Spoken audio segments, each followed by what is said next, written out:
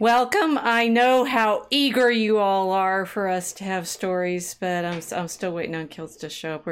It was an exciting weekend. I spent the last several days, let's see, Friday, Saturday, Sunday, with Etherzar at BaseCon, and we posted one of the videos from that weekend. You see Etherzar, our aka Hans, helping me with class, teaching you about alt history, and I'm realizing we're going to do tonight what we Kill Tonight kind of planned to do last week, but we never got there because we ended up talking about the atomic bomb. This is all going to be topical, and it's all going to make absolute sense. We promise. Then I'm going to play the intro video because Kiltz isn't here yet anyway, and you'll still get me back in a minute.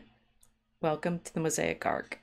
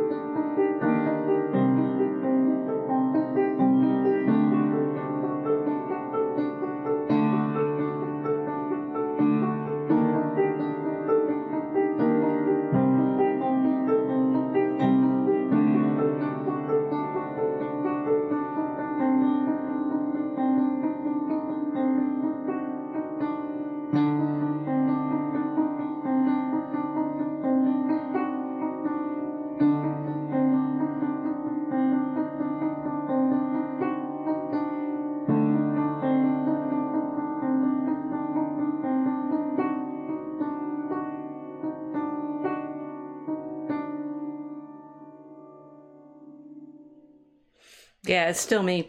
So vampires sometimes have they need waking up, and since she's on all the way on the other side of the world, I'm there's only so much I can do. So, well, how was BaseCon?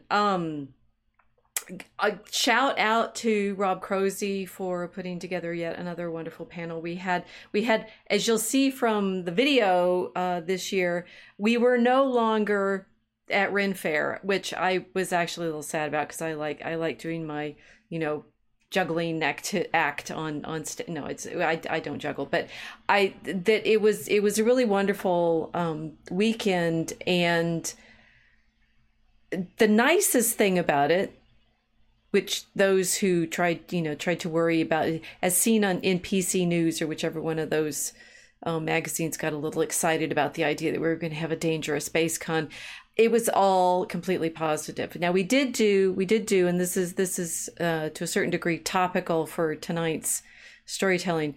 We did do some panels and one plenary, as it were, on being canceled. And what we would like to share with you tonight is a cautionary tale about what not to do when you're canceled. But for the most part, I'm sure you will be shocked and horrified to hear BaseCon is about how to tell stories, how to tell good stories. And I was on several panels. I was on panel on graphic novels or illustrated stories and comic books, technically, right? We call them graphic novels. It gets all fancy and hoity-toity, but in fact, it's storytelling with pictures. I was also on the panel about being canceled, which we can talk about, on a panel about superheroes and the supernatural and how to include those stories. Oh, right. And a panel on Kickstarter, doing Kickstarters, which, as aficionados of the Mosaic Ark will know, is, we ran our first successful Kickstarter. We're still working on figuring out how to do the layout and the design for Act 1 with Draco Chemicus, because it's a bit more challenging than simply laying out centrism games or writing Christian poetry was. Colleen, formerly Hand Drum Bear, had some expert help from her artist community, and we are now having to go solo on this and learn how to do it. But we promise, Draco Chemicus Act 1 is drawn, written, and in production, and we will be bringing you new updates soon about exactly when to expect the actual volume. We do have, and I did do, a rousing trade at BaseCon in hard copies of both Aurora Borealis and Writing Christian Poetry. And I noticed from Hans's BaseCon book sale scorecard, we sold some copies of Centrism Games too. So we're building the poetry community out there.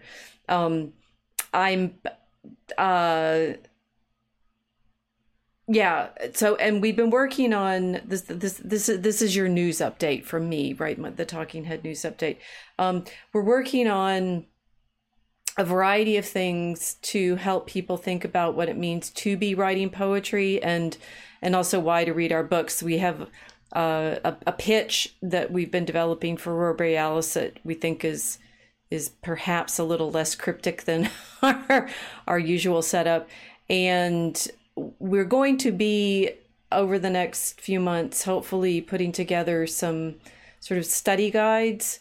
We've gotten feedback from people for our Aurora Borealis promotional work, saying, having study guides makes it feel like in school. But on the other hand, some other people find having the study guides somewhat more comforting, because it suggests, sort of ways into the story, which is obviously what we're all about here in our sailing with you. So there's that.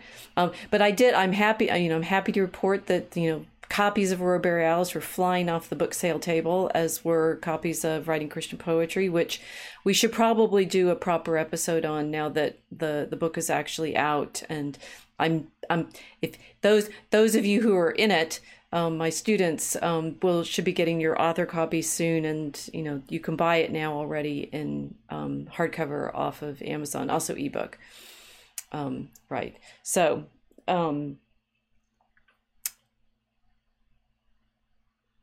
I suppose I could sit here and take any questions. We've got several of you watching in unauthorized, and I'd be happy to take questions, or I can just leap in on the story that we were going to be telling, and no, I'd rather wait for Kilts to show up. So let's do some questions. Does anybody have further detailed questions, things you'd like me to talk about? I can also check in Telegram and see what people are up to there. Get in here at story time. Well, we have Mel saying aloha. Oh, and now I am no longer alone. Thank goodness. Are you ready to come on, my dear? Okay, you're on. Okay, so I was just giving them. I always feel so much better when you're here. I do not. Thank you. I am dreading. No, it's like poor Hans, right? When I can't do lectures by myself anymore at BaseCon, I'm just like, Hans, you have to help me, because I ain't doing this on my own anymore. It's too much fun having the dialogue, right? Oh, I love it. I'm all sorry. Of those I apologize for being late. Sorry, class. This is decades of training, right? I have to start class on time. I'm constitutionally incapable of not starting on time. But this, I'm going to be back in the classroom in 2 weeks or so, and it's a heavy thing to do all by yourself, right? Although then I actually have like a room full of people, so I get to talk to them. There's no void. there's no talking into the void, right? And yes, and for all of those who worry that this is the Rachel is just full of herself as professor and wants to talk all the time. You recognize how I am no good without my co-host. So here you go. No, you okay, that makes me happy. You're necessary. Get in here. my light's doing some strange things. This is so I'm actually in dark and you're in daytime, but in the light, the faux light in our studio set is reversed. You look fine though. It's fine. No, because it was all happening. Yeah, we missed you. Why did you? You've gone away on an adventure to BaseCon, and I had FOMO. I'm not gonna lie, I had FOMO.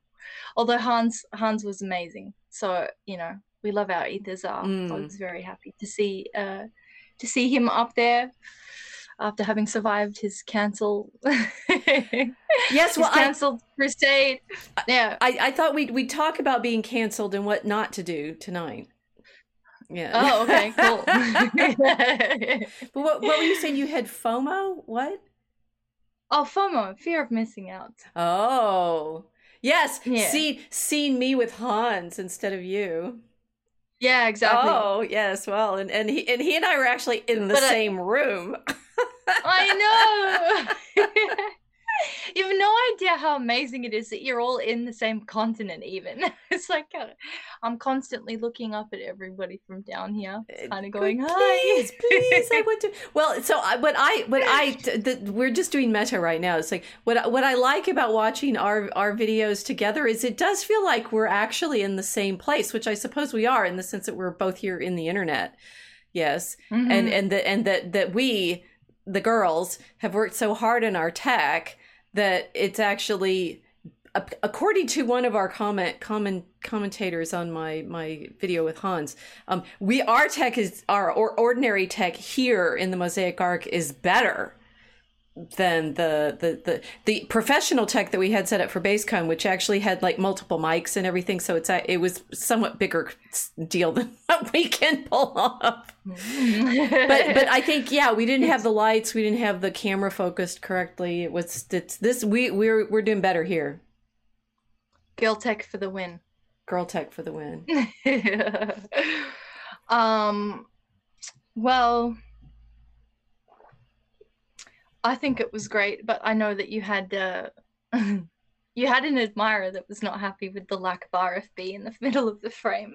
I could have stood up and just put myself in front of the camera like one of the guys did. He showed his chops, right? He like just stood in front of where they had the camera set up on a little dolly or something, right? And he just stood right in front of it. Mm-hmm. But I wanted Hans to have some camera time too, so there you go.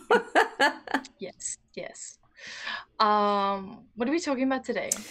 Well, so I am, as may have come out in the chatter, the between panel chatter at BaseCon, which actually got caught on the mic. So if you watch a little bit of the whole thing, you'll notice that there were things that I wasn't saying yet about alt history that I'm obviously sufficiently nervous about that I will say in other contexts, and then realize it's soon this is going to be the talk of the internet, and the cancellations are going to, I hope not us, right? But cancellations are on everybody's mind. A lot. Yes. I'll do some more intro. So we had one of the plenary speakers. I say plenary in the sense that there were three of us, and you got like your own slot as opposed to a panel with lots of discussion with fellow conference attendees. We had one of the plenaries on Blaine Pardo being canceled by his publisher for being harassed, which was very puzzling. He's explaining how this one person in the guise of a completely different person. It's like the mask that with this stalker was wearing was of a young woman, apparently lesbian and a nurse. And it turns out that the person sending out the emails and the harassment and building it up so that his publisher got really nervous was, in fact, more like a 40-year-old man pretending to be a 30. and what a weird old. and it was just like, we're all just sitting there as he's telling this horror story of, you know, being stalked and canceled and stuff for nothing that he did by a person who was clearly, you know, simply getting attention. One worries. One does worry about the way the world of the internet, the demons of the light waves play out. And then he was the one who actually stood properly in front of the camera. So if you watch his video, he's in frame.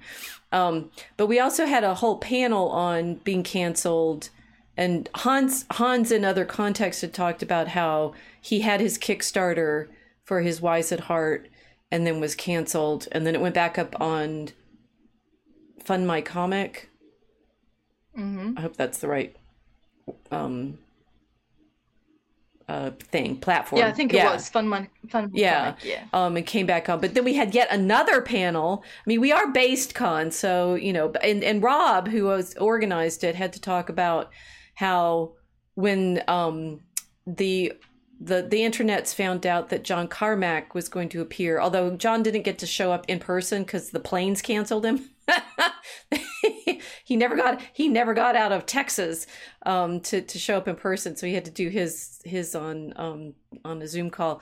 But when the internets got wind of Carmack's coming, started creating tweets and concern and saying, you know, what are they going to talk about at BasedCon? It must be terrifying. There was a lot of gaming. There was a lot of snacks, storytelling about urban fantasy. I don't know. I mean, you know, terrifying snacks. The snacks were Hans tweeted a picture out of, you know, the aftermath of the snacks. Yeah, that was a lot of that. Travis Corcoran told stories about being canceled for tweeting one or two things and having police show up on his doorstep. And, you know, pro tip, if the police show up on your doorstep, spend as long as you have to saying, I'm not talking to my lawyer shows up. This was useful in Massachusetts, apparently. And as the panel is going down the line, we're coming to me. I think I was third or fourth in this particular sequence, and I was saying, what shall I say? which of my many stories of being canceled and harassed and trolled and tweeted at, which shall I include? There are so many. You should just go by or play cancel bingo.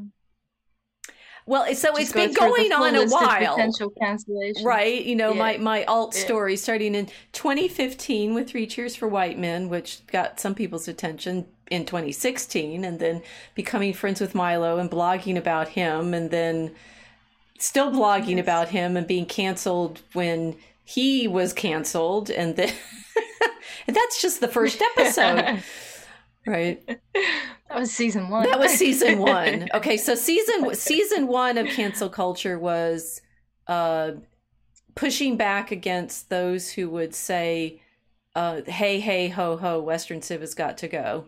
Which in 2015 was still being, you know, the sort of white was new on the horizon as a way to describe European culture. It's taken on other colors since then. We know, right? So my 3 Cheers for White Men at that point was simply saying, you know, there are good things about Western civilization that particularly women are ought to be thankful for, like, you know, the courteous chivalric way in which men behave towards, which I will, you know, report, you know, the guys at BaseCon are very chivalrous. They keep inviting me back. Rob calls me Mother Superior of the group, right? And I'm like, is that a good thing or a bad thing? I think it's a good thing. It's cute.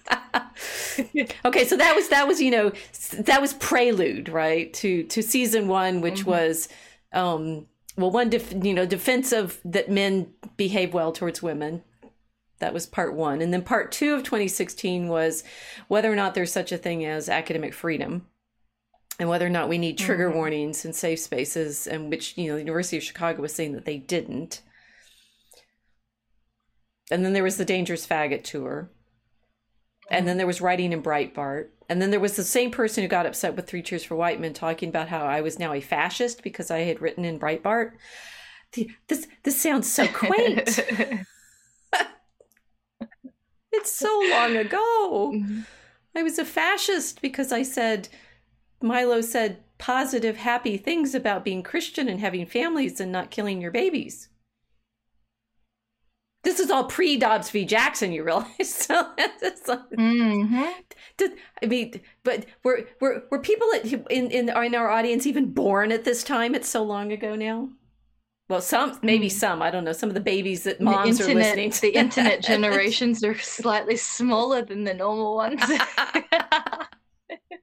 Well, indeed. Well, I keep meeting people now. I mean, it's like my undergraduates now who are, first and second years were in middle school when all of this was happening. It's not even current events as far as they're concerned. Yeah, it's an archaeological dig to the internet cycle. I'm laughing because I had no idea any of this was going on around that era. You're going through this intense cancellation period. And I just wander in 2019 like, oh, hello, what's happening here? I still have to catch you up. I mean, you don't even have my backstory. My goodness, you're season 3, I think. Or no, wait. If that. Okay, so well, it's like I'm not sure do we do it by year or by academic year? That's an issue, because then 2017 came, and if everyone remembers about 2017, that was Charlottesville. I mean, this is all like pre-January 6th. Oh yeah, right. Tiki Torch, gotcha. This was when Richard Spencer was still a boogeyman. Anybody even remember who he is? He shows up in E. Michael Jones's cozy live stream Friday thing, but when E. Michael Jones is talking about Richard Spencer, he's talking about how stupid Richard Spencer is. Yeah, because he is. So handing out spears to the white boys and saying "charge the machine gun nest," right? And they have Spencer going, "Dr. Jones, sorry," It's like. It's so long ago. It's so long ago. So there was the march in Charlottesville where they started off in the Robert E. Lee statue, which I'm not even sure is there anymore. I totally lost track of what even exists.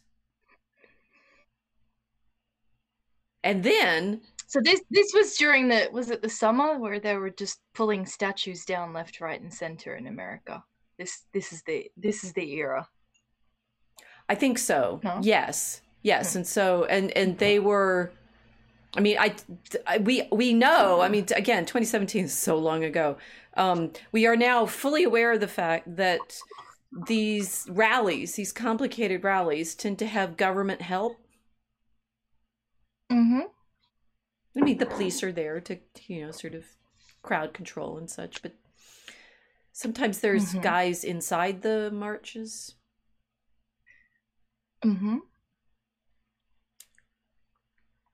In matching outfits, would that be? Would that be a feature at all? I don't know.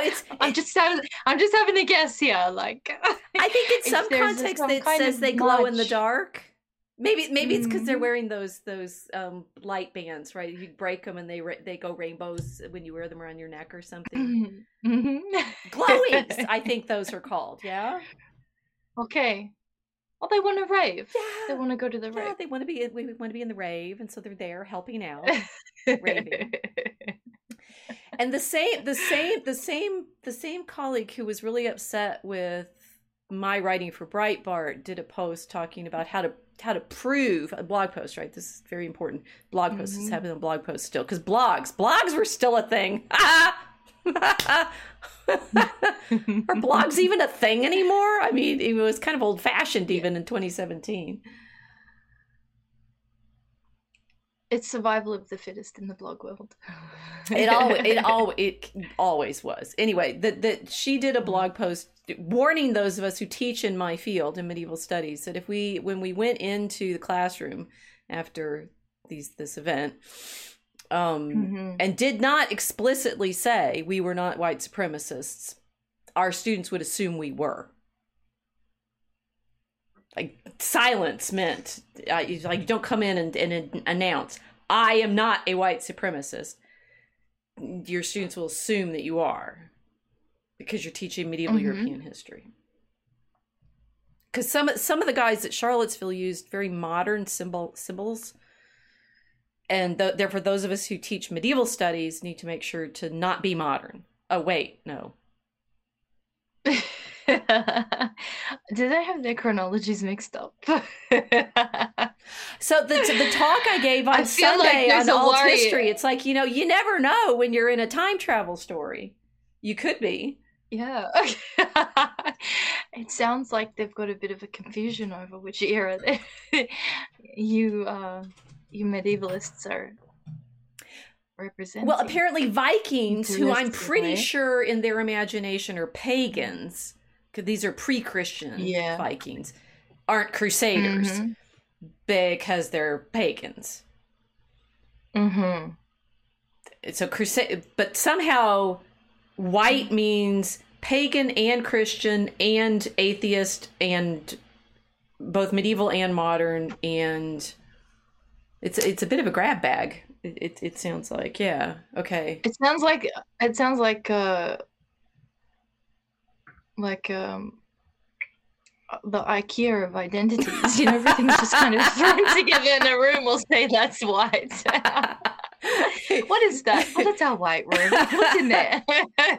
Some medieval stuff, some modern stuff. There's a few pagans, some Christians. It's a real jumble room of art, symbolism and artifacts. Yeah. Yeah. I wonder if there's anything that doesn't fit in this category, because it seems to include everything. Yeah. It is. It's phenomenally like IKEA. You can just bring anything in, and it's part of the furniture now. Doesn't matter if it fits or not. It's in the catalog. It has to fit. We'll make it fit. Well, this made it a bit difficult for me. This is back in 2017, you realize. It's like, this is going to be, we're going to tease you yet again and never tell you about Theophilus. We promise. No. So I did the blog post called "How to Signal You Are Not a White Supremacist," because I thought, it was important to signal that I was not a white supremacist. Yes. And did it work? No. It got me a lot of tweets, and I went and talked to the police just in case. Yeah, and some guys, if you haven't followed my Fancy Barrett Prayer archive on Medieval Gate, you're in for a ride, right? So there was a lot of tweets out there. I didn't find them until the May or so of 2018, because I didn't know how to search Twitter. Didn't. I barely was on Twitter, right? I think I was by then technically on it, because one of my friends had insisted I should be, but I wasn't really tweeting, and I had no clue how to search. And apparently there were things said. What I had said was, I work on Our Lady, and you and I have talked about this a lot, right? And it's like one of her central features liturgically is to be addressed as Black but Beautiful, Song of Songs 1-4. And that there's this mysterious reality that there are all these statues of Mary, particularly from southern France, that are Black on purpose, which seems to have a kind of mystical, or both liturgical and mystical significance. This apparently wasn't sufficient to prove that I wasn't all about white supremacy, or at least according to the 1,500 people who signed the petition against me, when Milo's team did a little write-up about, well, no, it got complicated. He wrote it all out in Middle Ages. You can read it there. Yes. Recommended reading. Right, the deep backstory on part 1.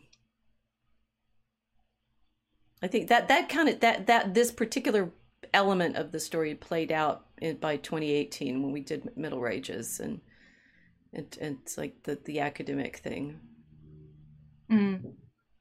I feel like I'm missing steps. There's something else that's going to come along.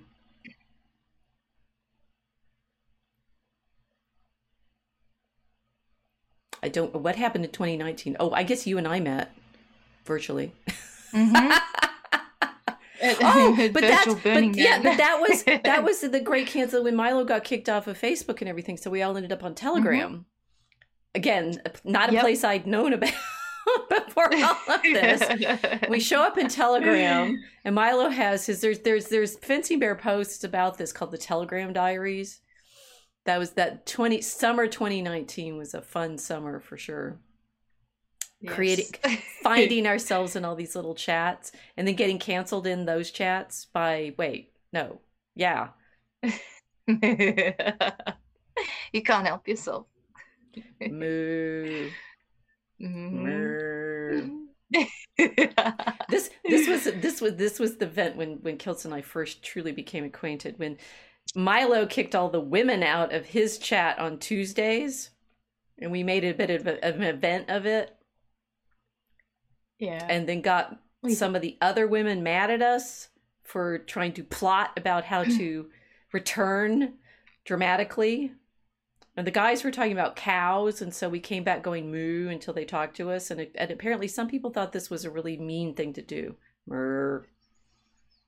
Murr. Yeah, people don't have a sense of humor. It's very strange. It's strange what will set people off. It is very much so. It's curious to me that we were in a trolling academy, essentially. It's this massive, wonderful rave of madness. People were getting angry about us mooing. So yeah, we got to know each other in a very strange environment, really. Yes, this is the longer version. Remember back in the marathon in June when Patrick asked, "How'd you all meet?" Murr, murr. Yeah.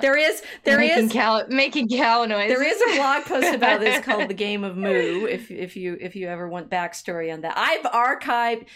This is actually the meta lesson of all of this. Is very important to keep a lot of records about everything, because A, people will not remember. And B, if you don't have a lot of records about what happened, that leaves other people the ability to make up stories about what you said. Class, this is really important. I know it doesn't feel like it's going anywhere, but it really, really is.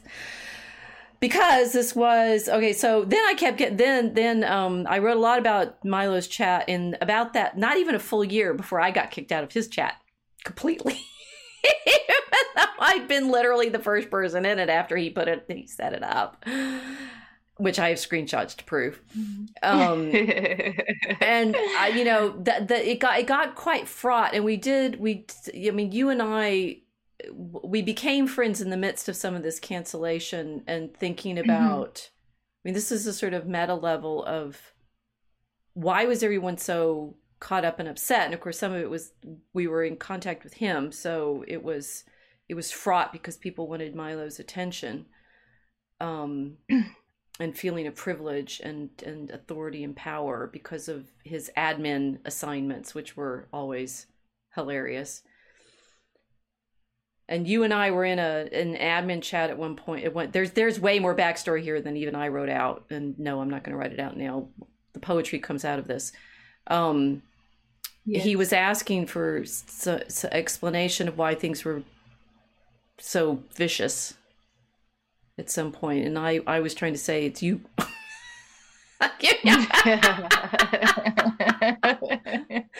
Bluntly, this will be why he calls me mom. And you Kiltz, quite wisely recognized that the thing to do in this situation was refuse. Just like, I don't want this power, I leave. And we were talking about Conch's, and it's like, that's easy, refuse the Conch. And she left, this very privileged back channel, high level admin secret power hungry. No, wait, she just left. It's like becoming a 33-degree Freemason or something, and then just going, all right, I'm leaving now. This is fun, but fuck it. Excuse me, but I was bored. Because it was, you see the dynamics between everyone getting so vicious. I was like, I'm wasting my life force here. I was here for fun. Where is the jokes? Where is the funniness gone?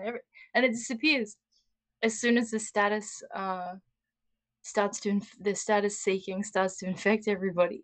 Yeah. I thought, hold on, this is just like for my own chronology of how I tumbled in and found you, but a lot of people have asked me, like, oh, how did you find the professor, and how did you find out about Milo? I had no idea who Milo was. I saw a poster of Milo in the city somewhere in Australia, and I thought he was just a Greek singer that was coming in from Athens, because neighborhoods where I grew up in, right? It's like a normal thing you see to some random Greek guy, and you're like, oh yeah, he's coming in to do a show. So I thought he was a Greek pop star. And then completely ignored that until later on I saw it again. I was like, oh, is that? Oh, okay, this is what's going on. So yeah, the interest was sparked because I thought, oh yeah, this guy, he's up to some stuff. It's fun. But the whole like mood of everything had turned too serious. I was like, why? Which got you and I talking about why everyone had kind of fallen into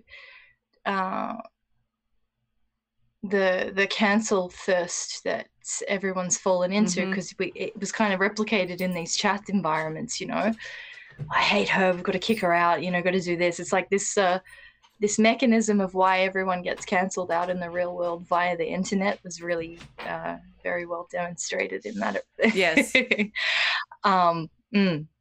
So in this little microcosm of the people in this one chat who were, I did some posts about the rules of the game and things like that, and it would, to a certain extent, it was like a giant.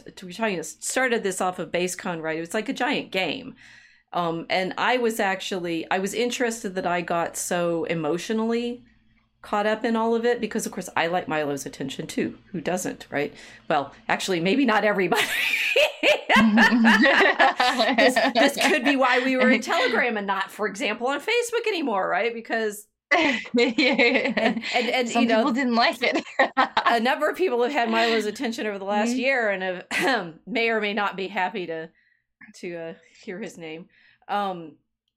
So there'd been factions, and I mean, one of the things that got super explosive was that there had been somebody who had come in under an alt, and this is like this, so we're going to blow this all up into the real world problem, right? There's been someone who'd come under an alt who people started assuming was Milo, or talking about Milo as if Milo had an alt, and then half the chat all believed that it really was Milo, and though it wasn't, and it was astonishing the degree to which you thought you could tell who was playing the themselves and who was pretending and who was, and it was impossible. Right, it just got infinitely fraught, all around trying to get his attention, which was the prize in this situation, and incredibly, I mean, it was remarkably vicious. And I did another blog post about that called Judgment Day, where I got really mad and then I got banned.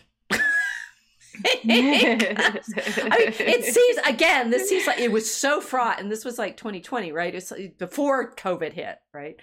All I did was post this Bitmoji, which you all know now because I use them to advertise these streams. I love Bitmoji. I think it's cool. I like seeing myself in my pretty little cartoon, right? But I did one where she's my cartoon avatar is like in flames and angry, and I stop being this way, and Milo kicked me out. I'm banned from his chat right now, right? Because it's talking about canceled. I did not bring this up at BaseCon. I don't actually have any sense of a scorecard. How many times have I been kicked out of Milo's Telegram chat? Milo would probably say, "Not enough, Mom. Why are you even in there? Don't waste your time. Get back out there in the real world and write stuff about Mary." And I'm like, well, I've been canceled for that too. Yeah. Actually, quite seriously canceled for that because, yeah. Carry on.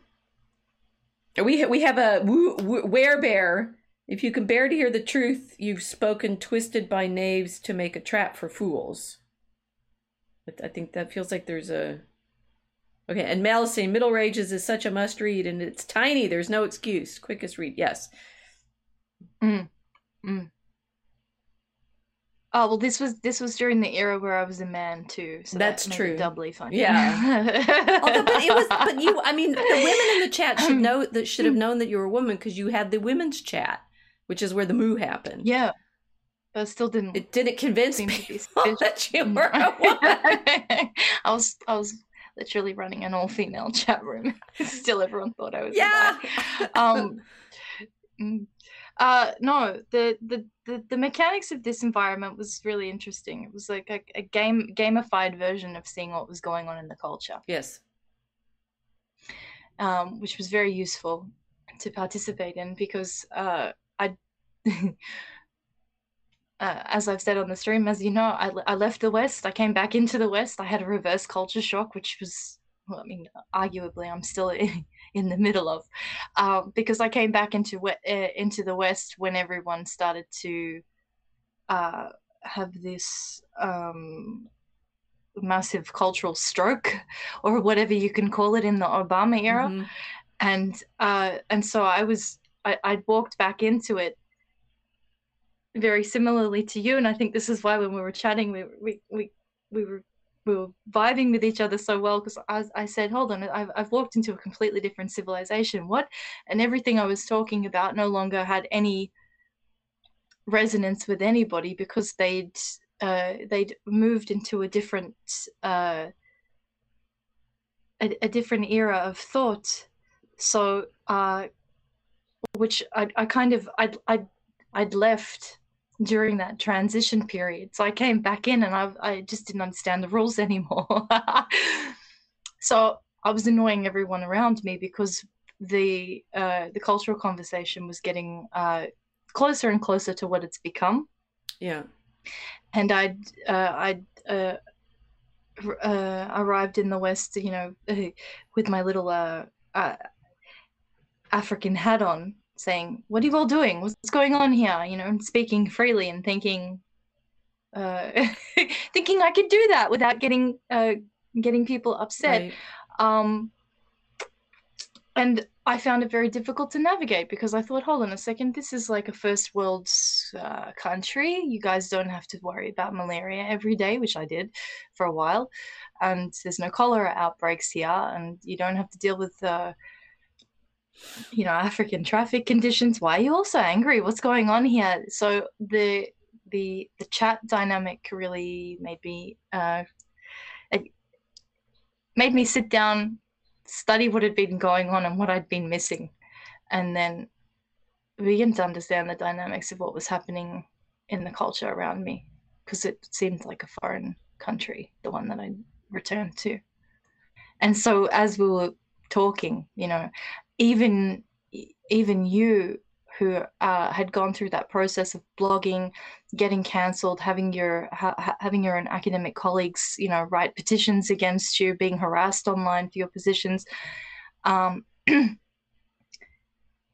the overt support of your friend Milo, like he wrote a book about you, right. Even with all of this, within that chat room, it was like no one was safe. There was no recognition that people were talking to you. They were talking to a frontline culture warrior. I mean, you were in the middle of something phenomenally important for everyone else, and it was sort of like, oh, okay, I'm not looking at a bunch of people that want to understand their own civilization. We're looking at something else. What are we looking at? That I still don't. I don't know. Right. I haven't, Yeah. yeah, it's like I haven't been a regular participant in it in 3 years. So I don't know. Mm. And that was when I, I got kicked out because that's what happens.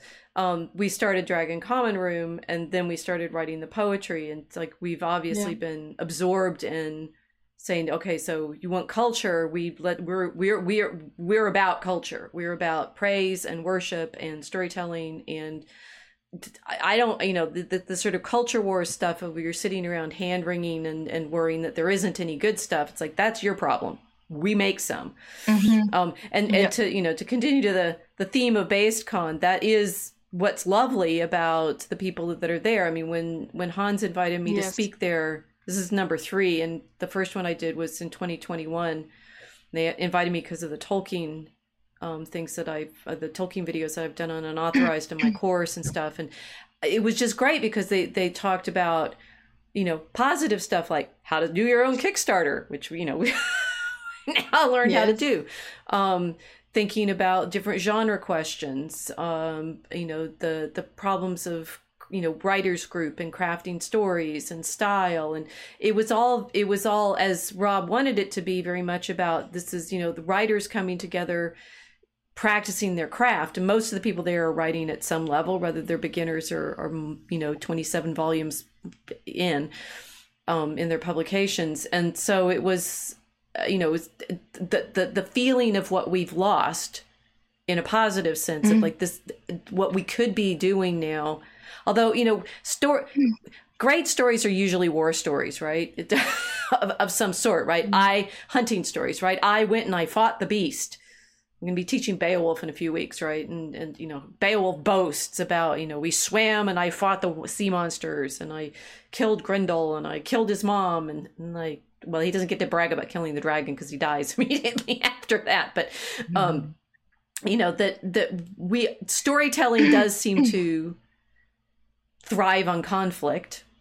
So fair, right? But there, to get to the point where your culture is, well, I suppose, no, it's like I'm babbling a bit now, but it's like, to what degree is culture defined by war and conflict?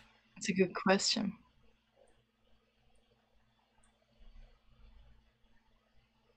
Because Well, there's certain things we're not allowed to talk about.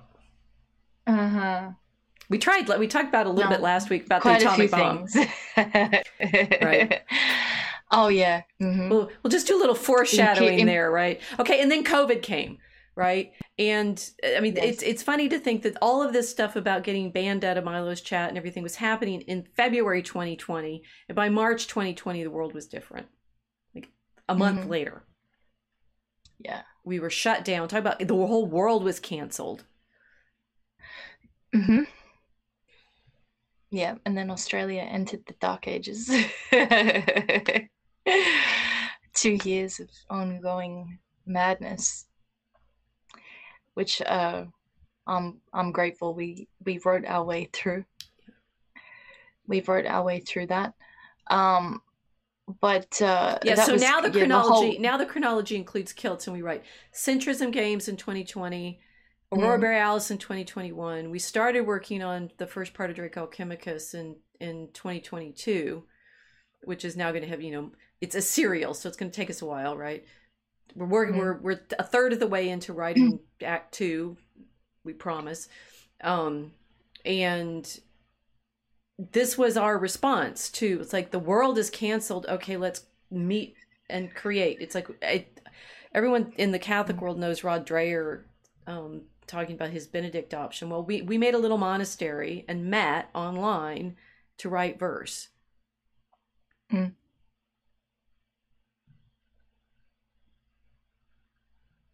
Yeah, we were well, you were disciplined.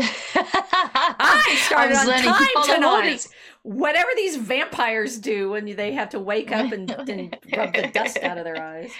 Look, it's 7 hours past my bedtime. There is no time in the internet. Come on. We live No, in the it's net true. of the light beams that are encircling the world. It's the light beams without the sun. The perfect environment for vampires to be working in. Yeah, I mean, that was it. February 2020, and then the world got cancelled, and then everyone started cancelling everyone else, and suddenly we felt, well, I felt like very much like we were back in Telegram chats because, Yeah. So in that way, we were well prepared. We've been practicing being canceled a lot. Yeah. It's brutal being canceled, you know, off the Telegram chat. It's like 1 minute you're talking, and the next you can't even see it. You're gone. I just don't understand. Yeah, I mean now I do, obviously. The COVID conch, you know, the great conch that was COVID. Yep. It was exploding everywhere.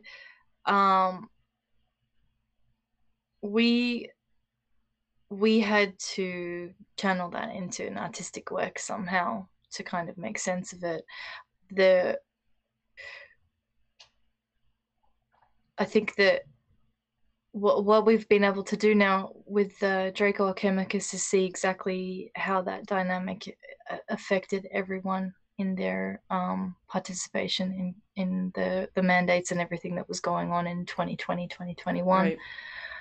And that the fear of being cancelled is real. It's a real fear. Oh yeah. And it's not disappearing. It's getting worse. I mean, the mandates disappeared, but the effect of them never went anywhere. And I found, at least in Australia, there seems to be this lingering resentment that's not being resolved. People are becoming more and more petty, and they're getting a sense of resolution from more conch games, you know, micro conch games, yeah. So maybe should remind everyone what the conch is. Maybe those of you who are illiterate and didn't read it in school. Lord of the Flies. Did you read it Did you read it in school, or do you know it from? I don't remember what I read in school, to be honest. That whole period of life is a bit fair. We read it in school, and it's a lot of partying. I think we read it. I remember reading it maybe senior year because some of my friends went around. It's like in the story they end up sacrificing a pig effectively, and they stick the pig's head on a stick. And some of my friends in high school went to our English teacher. I didn't. I was involved in some of these activities of toilet papering house. Can you imagine toilet papering a whole house? Remember what happened in 2020 when there wasn't any toilet paper? This is Texas in the 80s. You know, you decorate the trees with toilet paper. Anyway, oh yes, and one of our other favorite activities was rearranging the letters on signs. Yeah, that was our rebellion, right? That some of my classmates went to our English teacher's house, or so they said, and stuck Vienna sausages on toothpicks in his yard because it was pigs on sticks. Okay, it was dumb. Tiny pigs. Anyway, and the conch is. Oh well, they're all arguing over it because the conch gives them the power to lead the little mob of feral children. Boys. It's all boys. Yeah. Yes. They go feral, and so they're fighting each other over the conch. They want to kill for this conch. And they're trapped on an island, and the metaphor being in the midst of World War II. Well, you know, of course, it's a metaphor for what the grown-ups are doing in their war. Fighting over this conch, right? It's like they use it initially to say whoever has the conch can speak, and then they end up indeed fighting over it. Yeah. Yes, so that speech influence over everyone, which goes back to the Sauron's mic that you were talking about last season, and that, you know, whoever has to speak, whoever has the conch gets the power to speak, and of course whoever's speaking, everyone else has to listen to them. Or wait their So, turn. yeah. Well, that just sort of interrupted all the fun for me, so I wasn't having any of it. You are all, Yeah. come on, guys. Why do you think I dragged her into the internet on camera and everything? She's way too much fun to talk to just in text. I needed her, you know, the full visual of kilts and her repartee. It was just so boring. Everyone was flexing. Oh, I'm in the admin chat. I get to do this and blah, blah, blah. You can't talk about anything interesting anyway. Like, seriously, let's be honest here. We're just bitching about everyone else on the internet. Why is this so important to you? And well, that is true. That how much? Okay, we're going to do it a little bit. How much of the conversation on the internet is simply bitching about other people? Probably 80%. We can Pareto principle that one easily. 80% of it is gossip. Everybody's just bitching about other people. And it's the guys too, right? They always say that we are the ones who do it. Moo, no, right? Moo. No, it's like how much of it is these internet, fake wrestling battles of who said what to who, and then I'm going to ban you off of my Twitter feed. Oh, are we going there? Are we heading towards Twitter? We're getting there. Tweet. Well, this is the interesting thing too, because I was very overtly aggressive with pretty much everybody, including some dear friends of mine that I've retained miraculously. Thanks, guys, for putting up with me. But it was fun. I was like, no, I'll just have an all-out Mortal Kombat with you in text, and then we'll get over it the next day, right? These things are not so on the internet. Well, they're not so in academia anymore. That's what this all started, right? With me saying, yes, in the classroom. Yes. I mean, I think of my classroom as a completely safe space for bouts, right? It's the safe space where you can test your ideas. Yes. Not where you're protected from hearing anything that you then don't want, you can't cope with because you've never practiced thinking about it. Well, that was that. I love your rooster. We're gonna give him a mic, and he doesn't even need one. So he's mic just taking your rooster, running with him. Yeah. But that. He's fine. There's no. He's just talking. But it's timing. They don't just crow in the morning. So he picks the weirdest time. It was this thing of seeing the same mechanism that you were dealing with in academia, and of course you have been saying to everybody you need to practice having difficult theological discussions. Right. Because otherwise everybody gets too sensitive and they explode. This is the atomic myths, If everyone's stuck in relativism, we can't have theological battles. We're very fragile and things just blow up. So I was running around just poking everyone and fighting, because that was my way of saying, okay, well, we're going to de-escalate the bomb by having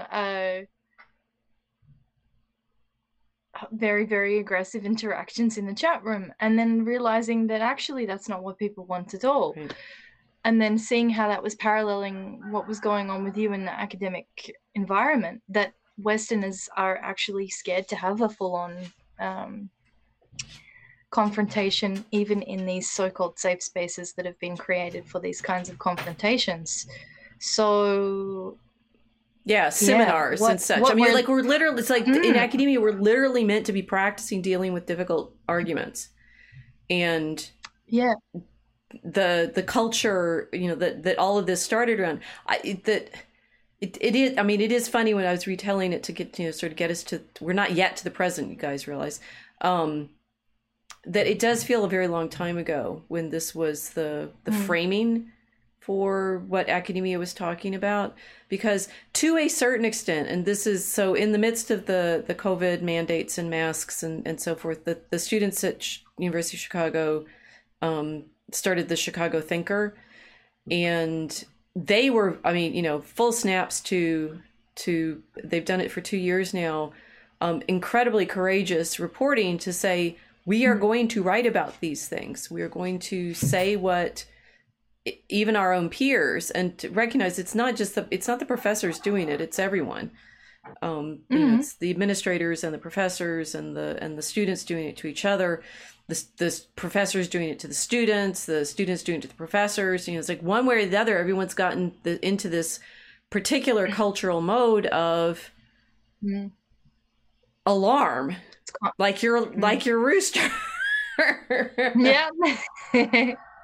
There he is. I think he's actually having a debate, but that you know, to be more frightened of saying something that other people might not have heard or thought about, or it's all, you know, been and you and I haven't actually talked about that this much because we're bored with it, but it impacts us constantly, the identity questions.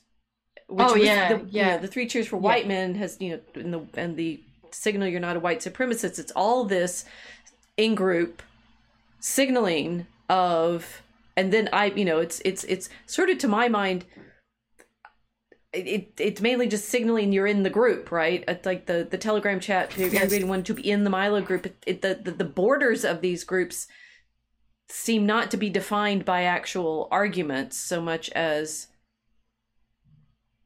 it's like membership, fish, the sort of bird movements or fish schools, or I'm not sure about sheep because they can be led by sheepdogs. But you know, this sort of the group suddenly knows how to turn, and if you don't turn with the group, you're going to get savaged. Yeah, that's exactly what it's like.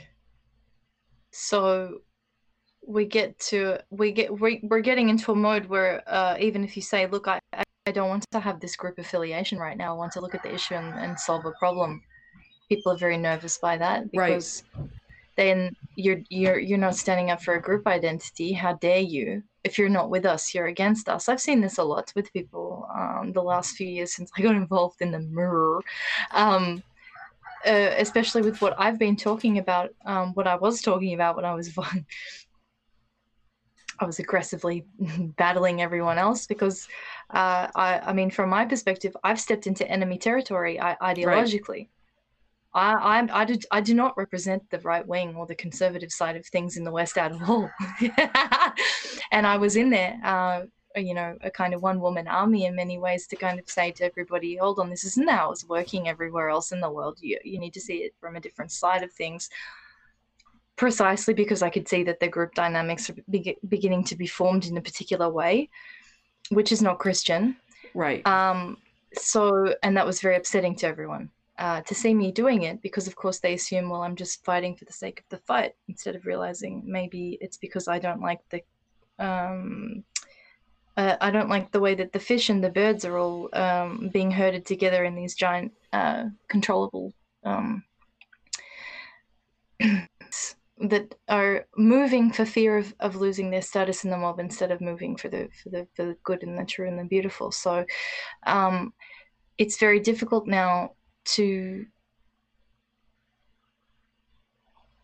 have discussions publicly, because even if you're saying to everybody, I am not in this particular group, it doesn't matter. You get lumped into a group no matter what, which is why I'm quite happy to talk to the people that I talk to, because I think now we all have the same problem, which is we're fighting.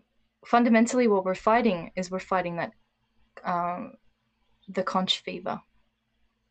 It's a delirium that everyone is inside, and if we can't retrain ourselves as Westerners to enter a cell and have a proper bout, or if we can't train ourselves to enter a classroom and fight passionately about something and then leave the room and have it be appropriately assigned to, you know, like a kind of martial arts experience where, oh, you know, what happens in the dojo stays in the dojo, don't worry about that, that was dojo, now we're going out for pizza or whatever. If we can't reclaim this ability, we're not civilized. there's no civilization to save. We're not saving a civilization. We're saving something very different. And yeah, I kind of rambled a little bit, but well, it's so what I'm thinking is, I'd say, it's like we debate things in my classroom, or you go into the dojo and you fight, but there are rules. mm-hmm. And I do understand that one of the, well, it's like there's spoken and unspoken rules to the way the groups are behaving, but there are also reasons that my version of how we debate things don't fit their version of rules. And what you've said, the good, the true, the beautiful, right? We that whether you go into that dojo and simply say, how to say it, there's games with rules and you've agreed the rules and you're trying for excellence within those rules, which I think is what the base con people tend to like, right? They like games, right? They're in games, and you set up the structure and you compete within that structure and you acknowledge excellence and want to. Whereas there's another kind of interaction which I showed this all out in my lobster side little cartoon with toys, right? It's like the boys game or the bears game was an actual game it was like rock paper scissors but with dice and lobsters, or I think they're Warhammer figures. I'm not sure. They happen to be around, and they fit in the problem. Versus a game that's a social game of simply, quote, making sure everybody is included, which has other elements of, like, if you're worrying about whether people are included in the social group, then you end up with the mechanisms of shaming and ostracism as primary for, like, whether you've gone along with the feel of the group. Yeah, but the groups don't make any sense to me. They actually don't make any sense to me. They exist in a kind of amalgamation of people with shared grievances some of the time, but most of the time I can't see the well, that's because they're not, you and I, weird as we are, vampire and professor. Wait, no, you're a pigeon. I put the fangs away. We actually, weirdly enough, do operate. I mean, we are women, and yes, we acknowledge that and moo, and we get it. But on the other hand, there is always a spectrum in this sense that we do like the rule games too, right? It's like BaseCon was mainly guys. There women, other women there, and I really enjoyed talking with them. But it's within a context that the men create the game structure, and women's. That's why the no women in Milo chat on Tuesdays rule was interesting, and that's why we were actually interested in observing. It's like, what do the men talk about when we're not around? How do we change it when we come in? How is that going to, what kinds of dynamics are going to play out? And this is not where I was intending to go with this thought, but it is interesting to me that gender studies doesn't deal with this stuff. Right? It's like gender studies would be way more interesting if, instead of trying to say, everybody should behave like women, they actually considered the way women behave. Complicated. Wouldn't that be nice? Yeah, and of course with lots of unspoken rules that if you admit out loud, you can be heading out that, the door that way from the social group.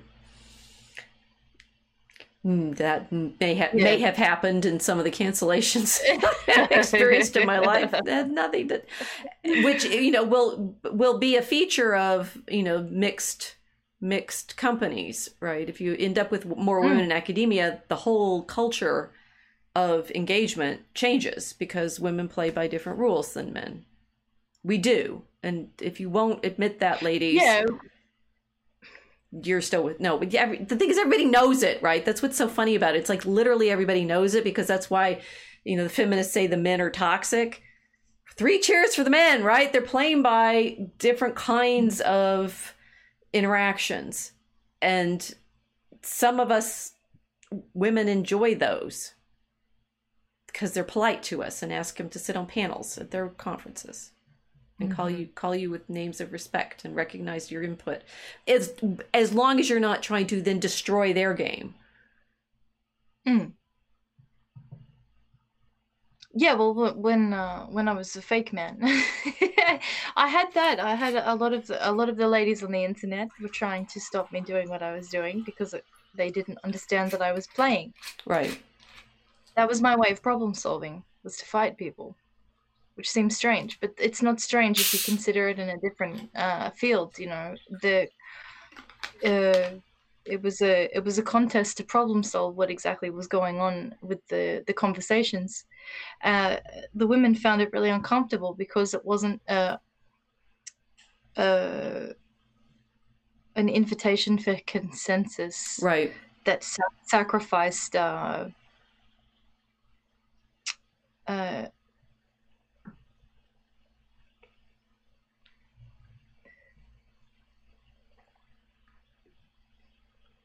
I wasn't willing to sacrifice my desire to understand who people were and what they really thought just to achieve a group consensus in that space. And well, what's some of the, I mean, you're being elusive rather than naming names, but I mean, what some of them wanted was, one, your agreement with their group dynamics, so that was what they wanted. And it, you know, it was kind of, the topic was irrelevant, and and then others, there were certain topics that we wanted to explore, primary, you know, fundamental among them, the divinity of our Lord Jesus Christ. Yes, yes, that was a very interestingly contentious topic. For a chat room that was full of Christians, I found it really interesting that I made so many people feel uncomfortable when I was doing what I was doing, which was just being blunt and directly saying to everybody, it's necessary for the West to embrace the faith, and to say that I was not willing to make any adjustment in my belief for the sake of placating somebody else's, that I was making a truth claim that Christ is God. To deny that means you're denying God himself. So it made everybody feel very, very uncomfortable, which I thought, again, okay, this is interesting. What are we really doing then? Are we looking for truth? Are we willing to proclaim truth in a cultural space? Or are we looking for a consensus to get a group cohesion together? Well, what runs the group cohesion in this case? It goes back to the atomic myths. It's a relativism, right? If we can't make a truth claim, we're back in relative. Everyone gets very touchy. We're back in the atomic. And then I realized that that's probably why I just said reject the conch and I bail, because it doesn't matter to me. I don't have this. I'm not explosive, even though I'm highly assertive, because I know myself what I truth. I know Christ. So if someone disagrees with me, it's not a problem. I don't want the conch. I don't need the conch. Christ has the conch. He's he's the Alpha and the Omega. So we have the hierarchy sorted out already. Everything else is just us playing in creation as best we can. But yeah, it was a fascinating reveal that even in environments where you think you're dealing with people of faith and people that are sharing the same faith as you, or the same religion as you, there are other things happening in that space.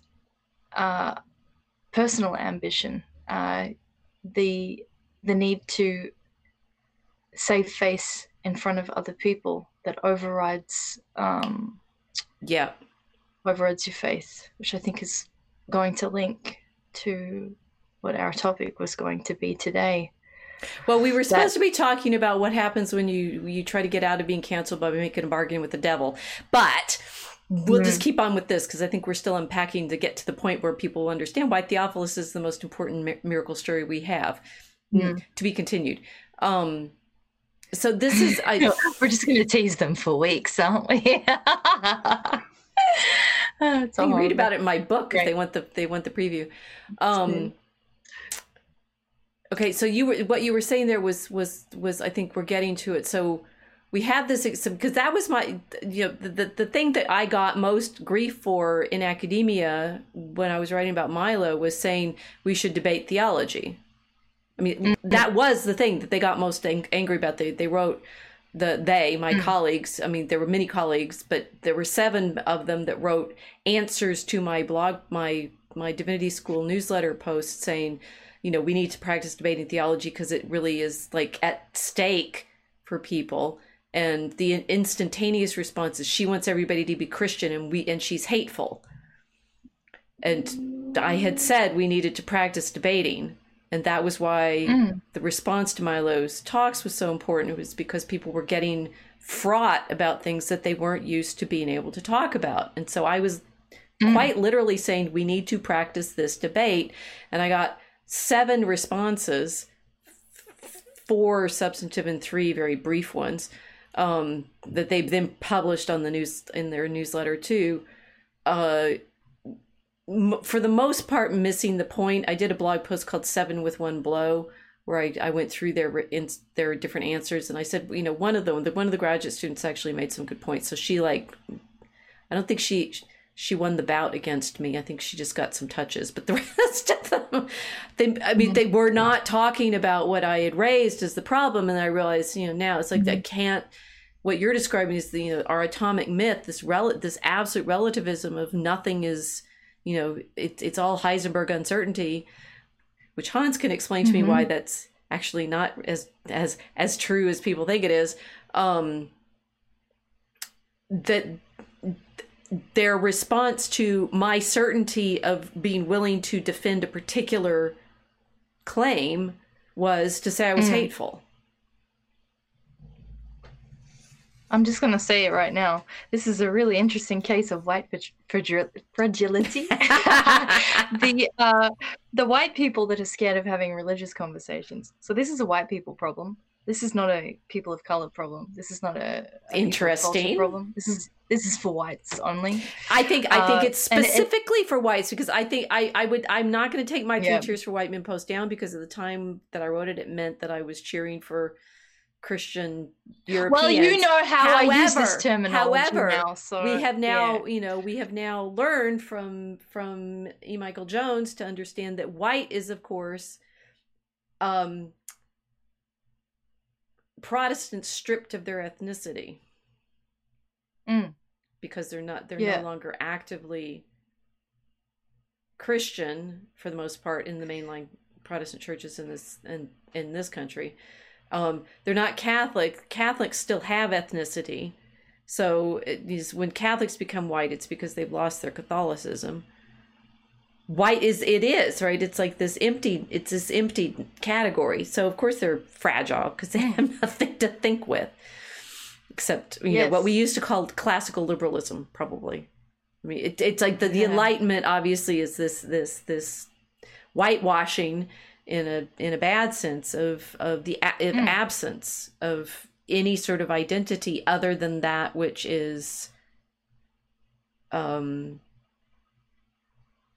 defined by those pirate codes called Bills of Rights. Yeah, that trading contract that they drafted. Well, this is the thing. I mean, if you're coming from a place culturally or nationalistically where you've lost identity except for a Darwinistic category, then you can't engage in any kind of theological debate because you have you've got no standing, you've got no ground to walk on. I posted this amazing debate. Here's the example of why I'm saying this, because I know so many people are going to say, oh, she's bashing white people all the time, but this is why. So I posted something years ago and I've reposted it a few times now. It was this amazing debate with this Canadian African American or something. He was talking to a bunch of Ethiopian guys that had just left church.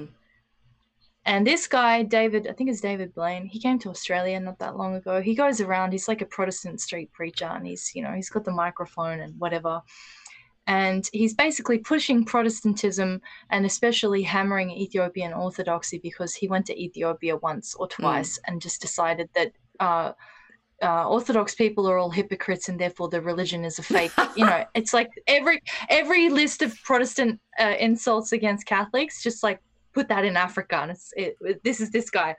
So he had a conversation with some Ethiopian Orthodox people in the street, and someone had a phone. They recorded the whole thing. It's one of the most amazing things I've ever seen in terms of Orthodox Catholic versus Protestant, because these are two black guys, right, in America, because they've got the same accent now. Right. They're both accented Americans, and they both look the same.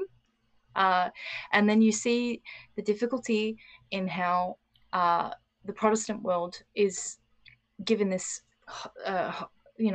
shocking, this very strong culture shock, because they're not dealing with blacks, they're dealing with Ethiopians, they're dealing with men that have a race, but they're also dealing with people that have an apostolic understanding of history and religion. So this guy is coming in to have this Protestant debate, very nervous in a way, because he knows he's not dealing with people that have just decided to pick up a Bible and make up whatever they think is in there. So it's a 1 hour conversation showing the depth and complexity of the discussions that happen in the old world. Nice. Now, for us as people of color, we're connected to the Ethiopians because our church extends all down the Nile.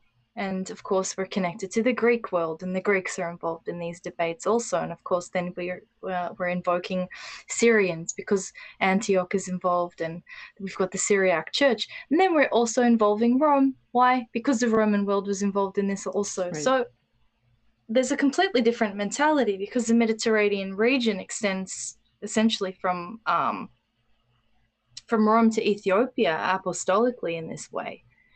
And so telling everyone that we shouldn't be having theological debates, well, who's imposing that on us? It's Protestants that are doing it. Right. So what you're essentially doing is telling the ancient civilized world not to speak. It would be like saying to that Ethiopian, the group of Ethiopian men that were talking to this Protestant from Canada, you can't be doing this. This is white supremacy. This is hate speech. What? This is how our civilization was formed. It's very normal in Africa to have these kinds of conversations. But beyond that, it really is, it's an imposition of fear that you don't have a theological position to base anything on. Yep. And so you're saying to everyone who wants to have these conversations, no, you can't have them because I can't keep up. Like, you're making everybody around you retarded because you don't want to get in the arena that you know you can't compete in because you don't have a religious base. Ouch. And only white people are doing this. Yes, only the white. This is what's so funny about what I said in that divinity school piece about, it's like Milo had quoted from the founding document of Harvard. Harvard just came out in the FIRE rankings as like the bottom, right? They are the least capable of having any kind of academic freedom right now. That it was founded as a seminary, which it was, and I saying that we used to practice these kind of debates, and indeed, I mean, our divinity school, it's not completely absent of Catholics, but yes, it's not really Catholic. It's the University of Chicago Divinity School. And so they were just, I could tell I was still, I was stunned. I'm still kind of stunned to this day. It's like, why did you guys think that it was bad that I was saying we needed to be debating theology? Isn't that what you do? Isn't that your point? Is it? What do they do? Nobody knows.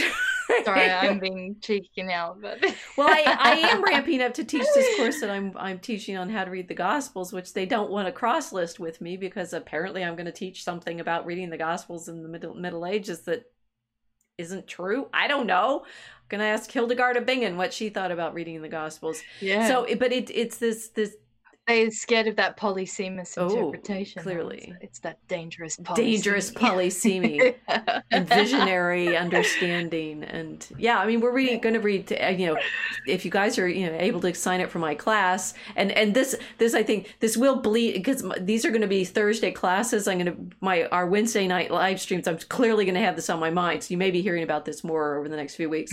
But we're going to read things like Origen and the Heliand and Abede and the Heliand and some Rupert of Deutz and Hildegard of Bingen. These are just like all by themselves going to blow your mind, and not fit with even what the scholastics do, because the scholastics get very dialectical and proving questions and things like that. The monastic tradition for the first 1,000 years is woo woo, right? And this is the apostolic tradition. So I like the way you're saying it, saying we can't debate this on the basis of truth. I mean, one of the responses from one of my colleagues in that packet of, Rachel said hateful things.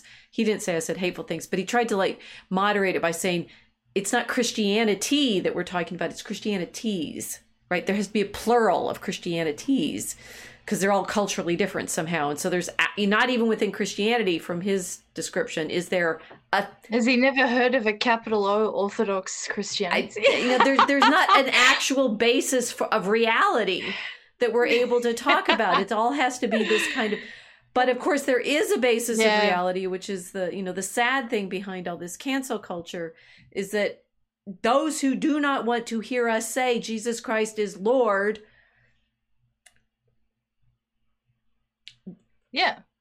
want us to shut up. Well, I mean, are you not comfortable with Rabbi Wars? I mean, are you not comfortable with the kind of dialogue that was going on in the Holy Land, in the ancient world, to say that we can't be having these theological debates and then putting it under the umbrella of it's potentially a white supremacy or whatever they're saying. I mean, which people were having Rabbi Wars? Come on, you're imposing other people's ability to do what our people have done for forever. We're being told we can't make a truth claim on who Christ is because of what? Because we're going to use some complicated Greek terms that you don't understand. Okay, well, we'll use them in English, we can just use English words, easy. But it's not about that. It's not the complexity of the terminology. It's that nobody in the modern world wants to see anybody from the modern world make definite truth claim and to state their religion as though they believe themselves that their religion, their particular faith and their particular God is the only one. That's the terrifying thing that nobody wants to witness, which is very strange because you see other people doing it all the time. So why is it that only Christians are not supposed to be doing this? Well, I do actually have a kind of ironic understanding of how that came about. One, there's the split within Christianity that undermined itself, at least in the West, right, between Protestants and Catholics. And then in the 19th century, when so many of the Anglophone missionaries are going out into sort of culture spaces, we can tie this back around to BaseCon, recognizing a lot of what the sci-fi and sci-fi more than fantasy goes with trying, always encountering other rational beings, right? So you want to have conversations with elves and so forth. Sci-fi is basically anthropology with tech, right? It's like encountering other cultures. And in the conversations that we had, the panels, one of them was about world building. And I'm listening to it and thinking, this is anthropology. It's the desire to create what is a fully functioning culture in this, and realizing this kind of mission. It's a missionary structure for fully appreciating this other, worldview. Now, anthropology comes out of that. I mean, this colleagues, I think maybe they've retired, or I'm not sure they've died. I'm not quite, but in our anthropology department, there was a couple that was working primarily on Africa, and of course, from their perspective, Christianity is bad, evil, and oppressive because they see nothing but Christianity coming. I mean, they're not thinking about Ethiopia coming in and imposing its imperial agenda. So the Christianity gets they've enmeshed it with the Age of Discovery colonialism and everything, right? And specifically with the 19th century, when so many of the Protestant missions go out, that they're not usually talking about, you know, Francis Xavier in Goya or in Japan or, you know, in China or something like that, or the Jesuits in Paraguay, like Jones talks about. It's usually from the Protestant, you know. Yes. So it's an actual racism because they've denied the entirety of northern and eastern Africa its historical place as being the cradle of Christianity in that region. Yeah. It had absolutely nothing to do with Protestants. So they've taken that away. Then this is insane. And then they've said that it's an imperial project. I'm sorry, my brain just exploded. And that nobody ever actually converted was nobody converted. Yeah, nobody converted, right? And that, you know, Christianity is always the. I mean, and it was a long time ago. I was in a seminar with a friend who did Papua New Guinea anthropology. Yeah. She wanted to have a conversation about Christianities, which I know where that language is coming from. They're saying, you know, Christianity taken to all of these different cultures in the world becomes different, right? So New Orleans is different from Boston, I guess. No, I mean they meant it out in the world too, in other parts of the world, but they tended to, usually in our seminars, Christianity seemed to be this kind of black box onto which project all the cool stuff. And Christianity was usually quite, you know, it's monotheistic, right? That's it. I mean, it was usually that level of depth, like it's monotheistic and moralizing, right?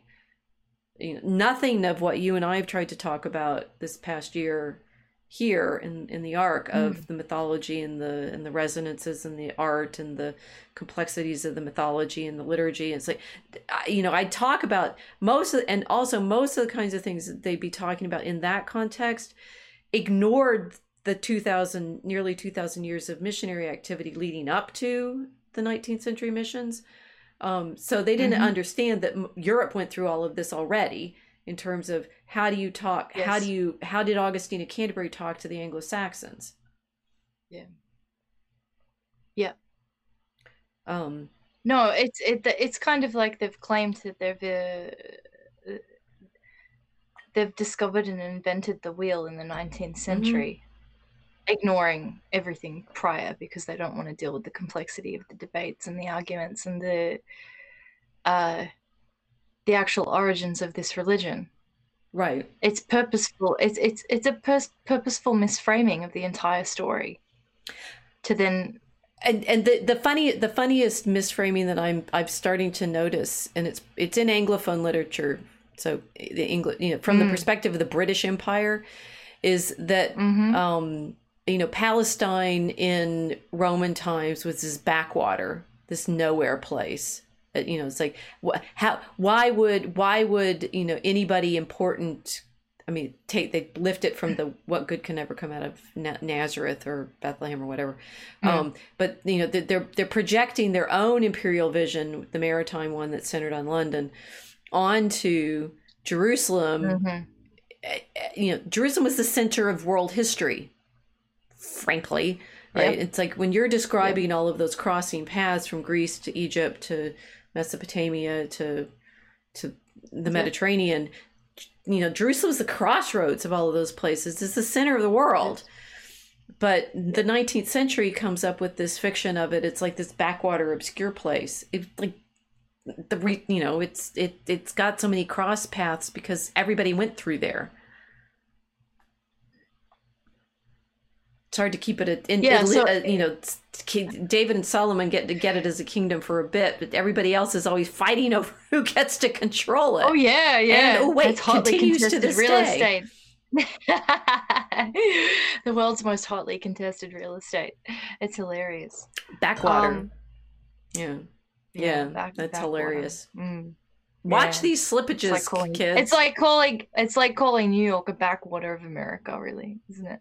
Because the roads are cracked. Your pavements are cracked, so you're a backwater. Isn't that funny? Well, okay, so it seems like then everybody's swallowed an imperial narrative and they're not willing to admit it. And yet they have the nerve to say that you're people like yourself are white supremacists until proven otherwise or until self-declared otherwise. So you're having your own religion and religious identity taken away from you by people that are imposing a British imperialist worldview on the rest of the planet, including us, when we're trying to engage in any kind of public conversation about anything, but especially Christianity. Yes. So they are themselves white supremacists. Yeah, basically. Right. Okay. So because modern academic culture develops out of the 19th century, fundamentally, and therefore out of the competitions that are happening in Europe in that academic context, and the United States participates in it, the terms of debate are determined then. And I'm saying so this is when everybody decided their rules, their special rules for being able to talk about all of this stuff. Right. And just going back to thinking about with this, the sci-fi practice of world building and stuff it's unfortunately, but fantasy does take on it. This was refreshing at BaseCon because there's a lot of Catholics. We had this whole panel full of Catholics talking about superheroes. So it's a lot of fun, but for the most part, it's challenging to find Christianity. That was another questions that came up. It's like challenging to find Christianity actualized within even these fantasy stories. I mean, I say Tolkien does absolutely, but this is a little bit of a side branch. But saying that these genres are so popular, fantasy and sci-fi, to me suggests this intense longing for mythological reality. It's like everybody's participating in it, but within the specific desire for world building, it's always like you're crafting out culture, which we don't feel like we have anymore.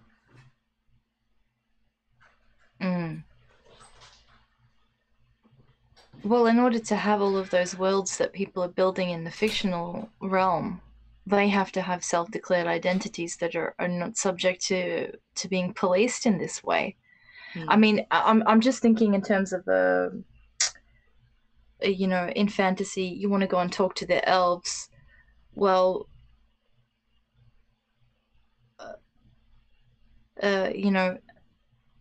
the elves have their own established culture, their own established language, their own territory. They're not going to worry about the opinions of non-elves. They're intra-referential culture. They're not going to care about what people think about their customs and their culture. Does this make sense? Well, it's sort of relaxing like then, right? I mean, that's what Tolkien invented. This whole culture for as a Catholic, to a certain extent, yes. So when you've got the sci-fi anthropologists that want to world build because they want to do anthropology and sci-fi, and they're creating their others, their aliens and their foreigners, well, they're appreciating that there would be a Martian world, a kind of Martian culture, and what that would look like. It's going to be completely different, and it's not going to care at all what the people that are discovering it care about them, think about them, talk about them. So this is interesting. This is a world without cancellation. Well, that's what I mean. BaseCon was one, it's like the people who like doing this sort of activity and are tired of being canceled by other people in the sci-fi fantasy world, which have canceled a lot of their conversations. I mean, it's like, so that's why the panels come up, although, it's like only one of the one man that was canceled from his publications. He was writing in a game story, I think. I'm guessing these stories come out of this game world, right? So that's a subset of these stories that I'm not familiar with. And I'm, only dimly familiar of things like Worldcon and Comic Con and Dragon Con and and the other conventions. But the problem that the unauthorized community is highly aware of, being the Hugo Awards and the sort of recognition that people are being given within the sci-fi fantasy world. It's pretty much as capricious and vicious as Milo's chat. Mm-hmm. In terms of who gets to feel like insiders based on whichever debate has been going on recently.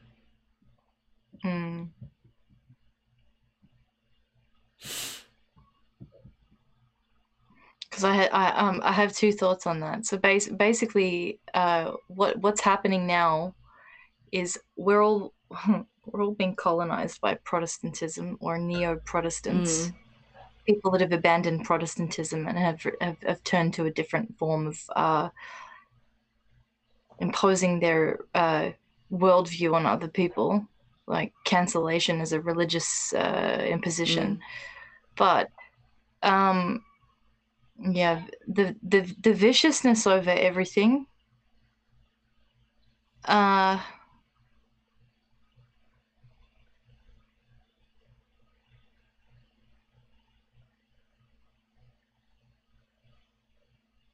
I don't know.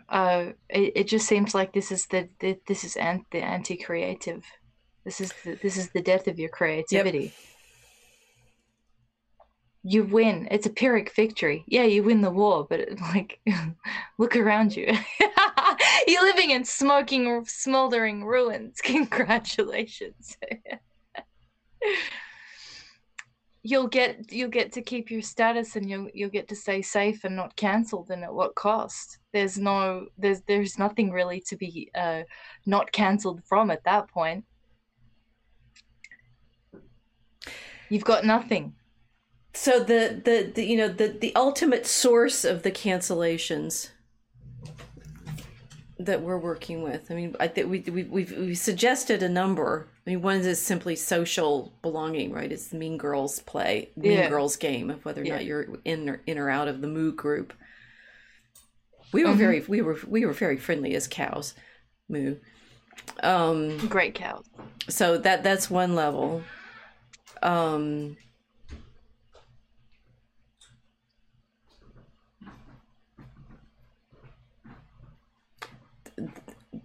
There's the relativity level, that we're not allowed to have specific truth claims because of science. There's now this we're getting into this theological discomfort with. Obviously one of the reasons I went into the scholarship that I did was because I felt like there was more to Christianity that I hadn't been familiar with growing up. And when I saw those cathedrals in Europe, they were beautiful, and there must be something else behind them than just what I'd learned growing up Presbyterian and, Middle America. So there's that. I will put it on that level just because I think it's a factor. But when people get too ethnic, everybody gets upset because you're either eccentric, you're not entering the consensus culture of trade and commerce, right? Which is deracinate yourself and deny an ethnic the ethnic vision of the world to participate in the gray zone of this commercial environment that we're in. So our vending machine, the vending machine problem. But it feels like there's something else that people are really scared of.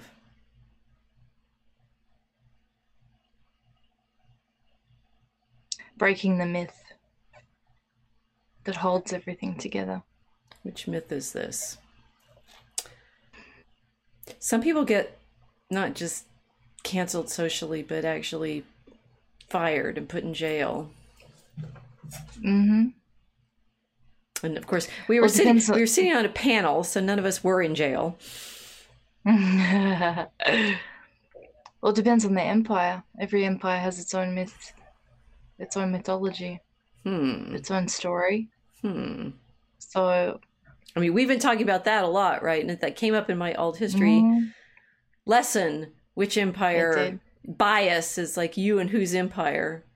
Which empire? Yeah. Whose empire is telling which story right now? Yeah. What do empires do with their stories? I did a blog post. I did a blog post 2 years ago now on the American Empire, Imperial America. So I was already starting to feel it then and saying, wait a minute, something interesting is going on here. We look like Rome in a lot of ways. And it's not just because like we're falling into empire. We've been empire. Yes. And Rome, when it was Rome, was the glory of the world.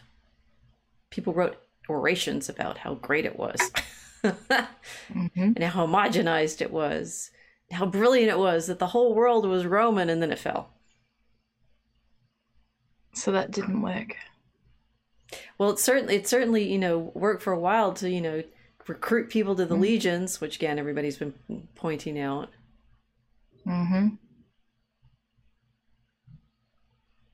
But it existed a long time. I just like think about what it must have been like in the middle of the empire. And you're here. Actually, our comic artist for Draco Chemicus, Seinu no Fraga, did a magnificent illustrated version of a biography of Marcus Aurelius. He's the artist for it, Verissimus. And one of the things that he shows absolutely brilliantly is all of these border wars that Marcus Aurelius had to involve himself in. And then of course the Romans in Rome didn't need to be terrifically aware of these border wars because they're out there on the edge, you know, of the empire. They're brutal. And poor Zay had to draw all these literal sacrifices. You know, there's one of the panels is showing now I can't remember which group. There were a lot of sacrifices in a lot of different groups because Marcus Aurelius went to battle with all of them. There's like six cows have all been killed, and they're lying there on their sides, and the blood's dribbling out, right? And the Germanic chieftain is saying, "Now we will conquer Rome." Well, they did, but not then. But, not then. There was a time delay. You know, you have to really motivate people to believe that you're the good guys. You are civilization, and everybody who's attacking you is evil and not civilization. Yeah, well, I mean, what did Rome do to Gaul? They had a famous invasion where they put hooks on the ground. Gallic soldiers were running over the top of them and having their feet shredded. Then they all got hacked to death. And it's that I remember reading about that particular invasion. The Roman takeover of Gaul even scandalized Romans in the capital. That was one border war, which did reach the ears of the civilized in the capital. But of course, you have to think about what happens when empires are expanding and there are all these border wars happening and whatever. They're not going to be reporting on the intricacies of what the empire is doing to expand and to run and to function. It doesn't want to tell the citizen. Most of the citizens don't need to know. Most of the Romans don't really need to know any of this. What do they need to know? They need to know that Rome is the best and that without fail, whatever is happening for the greater good. Presenting them with a narrative that allows them to feel comfortable that no matter what Rome does, it's justified. And I mean, for us, our civilization now, I mean, what do we talk about when we talk about the narrative that allows us to claim an uncontested good guy status, that no matter what this civilization does, we're doing it for the greater good? Well, democracy. Yeah. Democracy. Yeah. At least we've got democracy. Freedom. Democracy. It's starting to sound a little thin, isn't it, guys?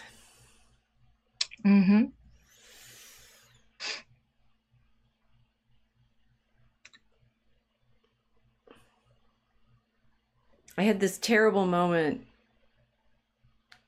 in I think it was summer 2020. Trump is at Mount Rushmore giving a talk, and they're rallying, right, and military planes and that "Proud to Be an American" song and stuff.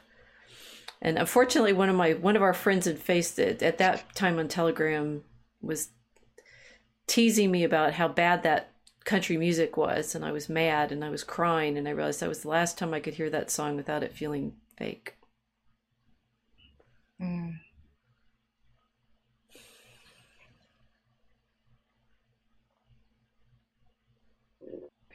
Warp speed changed all of that, I think. Something cracked, right? And suddenly we could start seeing the narrative as a narrative instead of reality. Which I have been thinking about. It's like I do appreciate why people get so anxious when their narratives are challenged. I mean, I've practiced my whole life, and I'd say this is a gift to be in Christianity in the time in the world that we are. It's like we have to think about it all the time as a test. Is it true? Is it true? Is it true? Study the scholarship, test your theology, think about the culture. So we don't get to be comfortably Christian, which is good. No. Right? Because we do have to then consider it and choose. See, the rooster agrees with me. Yes, he does. And yet I grew up believing the United States was the good guys.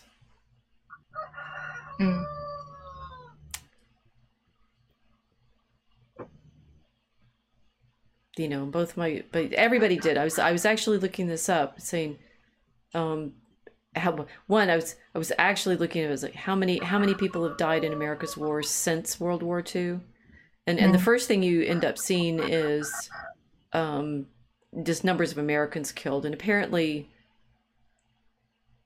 most Americans killed in war were either killed in our Civil War, it's very effective, or in World War II, and for the most part, American military have not died in our wars. I mean, the numbers I was finding is I don't know whether these were accurate, right? But not very many even in the Revolutionary War, right? It's mainly the Civil War, mainly World War II. But what I wanted to know was how many people had died in the wars that America started since World War II. And one number I saw was like 12 million. I'm like, that doesn't feel like enough, right? Horribly enough, a lot more in Korea than I was aware of. And shame and embarrassment, one of my senior recently retired colleagues in my department, Bruce Cummings, has written a lot about Korea. So I guess I need to go read more about Korea now. And the stuff I was finding was citing him and saying, Korea has cause. We bombed apparently 80% of their cities. Gone in 3 years. 1950 to 1953. Maybe that could explain a little bit why North Korea has the position that it does with respect to the rest of the world. Is bombed. It's like something like it was like 80% of their urban development was wiped out in 3 years by U.S. bombs. I mean, every single time we've gone to war, it's been, we're the good guys. Very aware of this because my father was, my grandfather was a 2-star Air Force general, and his son, my dad, was there for the reason we were in Albuquerque is because he was doing his residency on the Air Force base. And when he finished his residency in surgery, he was then stationed at Offutt, which is the Strategic Air Command base in Nebraska. And he went from there to Udon, Thailand, to serve in one of our military hospitals during the Vietnam War.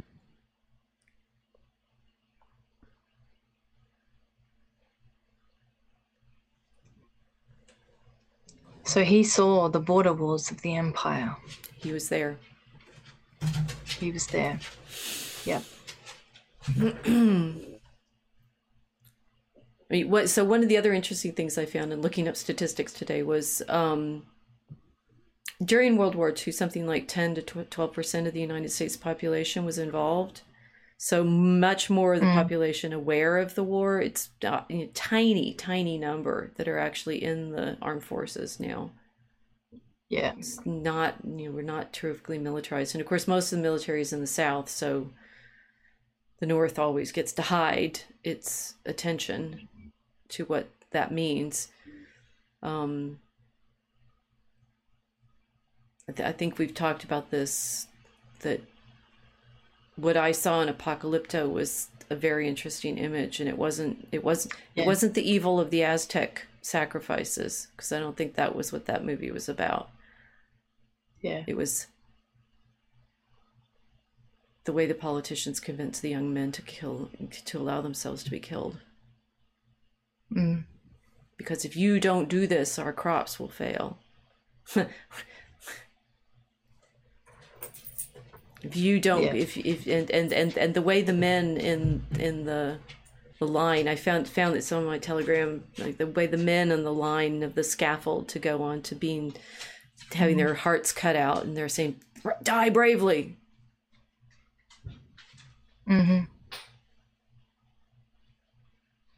Yeah, the same thing was done to Australia. We had a volunteer participation in volunteer in World War One. I don't think they utilized conscription, but they did utilize a lot of propaganda to get everybody to think that they needed to go. Yep. Enormous amounts of propaganda to convince everybody to go and fight in World War One for empire. That propaganda. Yep. And what do empires do when their propaganda is starting to look a bit Jim crack?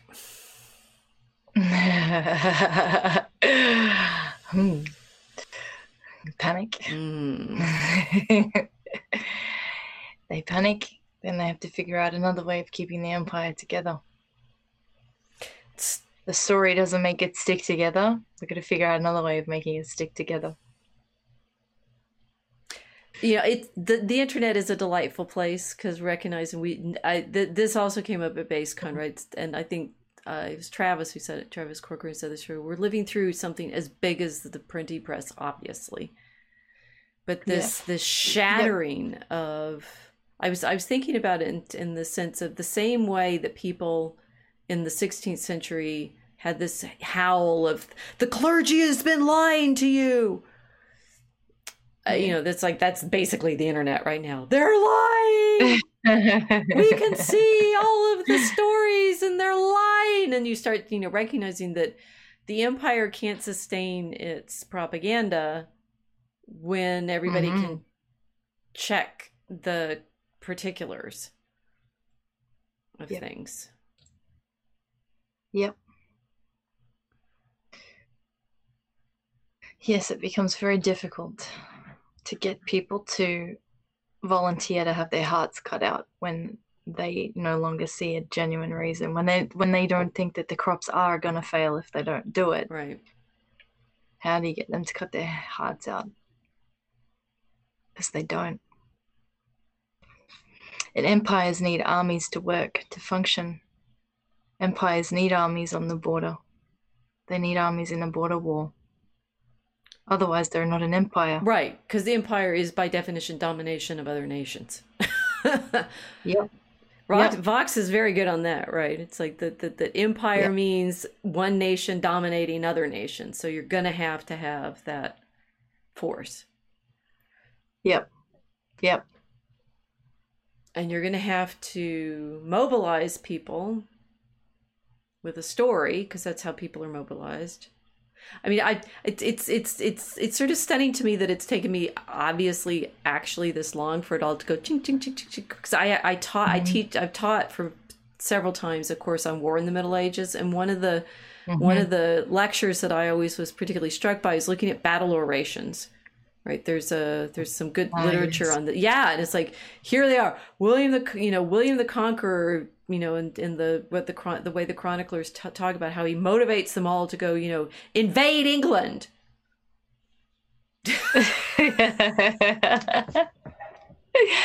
Get him. And he's got the papal banner behind him, because whatever, the English, they're not, all of this, right? It's constantly this, no army goes to war without a speech. Yep. Yep. They need the speech. They need the story. They need the reason to be at war. And I mean, interestingly, And that you could say this is a kind of reassuring on the part of human nature. It's like to rouse men to go to war, you need to convince them that their loved ones are under threat. Yep. You know, Oh, you mean they don't just like running around and hacking people? apparently not. They'd actually rather have. So there's the great drama. It's like we started with saying, it's like, do all narratives need conflict? And it's like, well, the great narratives seem to involve war, and make a lot of movies about that, and you convince everyone that you're on the good side and you're the good guys. I mean, the other great narrative is like love stories, right? Where you make babies and end up with more people, and then you wait, which one do we want? We want more babies with people. Love stories. Let's have love stories. But the motivating, rousing epics, it's not just monster slaying. So I wonder about this. I do wonder about the psychology of, we need the monsters to fight because that makes us valiant. But on the other hand, if what you've done is create this monster to rouse your empire into, dominating other people's markets. Mm-hmm. Well, it's very strange, because if you create the monster, and every empire has a monster. The Romans had the Persians. They got to fight them every so often. And every so often the Persians would oblige by like cutting Crassus' head off and filling his mouth with gold. That was pretty intense. What a way to like get back at a goal. Just fill it up. You need the love, you need the romance, because without the people behind them, the men really have nothing to fight for. So you need the family, you need the people, plus the monster. Yeah. Well, it's strange now, because the empire that we're living in, it's confused. It has no romance. There's no family creation, because we're encouraging sterility. So young men don't have anything to protect from a monster. And now we've got a problem where we don't even know what the monster is. They found some aliens in Mexico yesterday, didn't you see? Oh, did Unboxed them and everything, yes. They paper mache it. Paper mache. I mean, they didn't seem very monstrous. And then everyone said, here's an alien. You should smack them a couple of times and see if some candy falls out. Yes, piñata aliens. Yeah. Yeah, exactly. Well, and so this fits with our based con, theme too, because so much sci-fi and fantasy is about, monsters to fight. Right. It's I noticed this when we at the beginning of the weekend on Friday night, we all got to read a little bit of, sample of our storytelling. And of course, from Aurora Borealis, I read the part when the panda gets grabbed by the griffin, and I'm like, wait, I'm doing what everybody's doing. I'm hitting the monster. Yeah. Our monster is, of course, a good monster, but that most of the people's their story selections included the frightening bit where the monster comes and eats you. So here we are. We're always, I get it. Mammoth battles, whatever. Fight the saber-toothed tiger. We do seem to be magnificently motivated by monsters, but war seems to only thrive on insisting that there's the monster, go kill it. Mm-hmm. And it's other human beings. Other human beings, and then ideologies. Ideologies become monsters. Well, they're useful as monsters because they don't seem like human beings. They seem to possess the human beings that you then kill, and by killing the human beings, they're the monsters. You're killing the monsters. Let's bomb a lot of North Koreans because they're the monsters. Wait. Yep.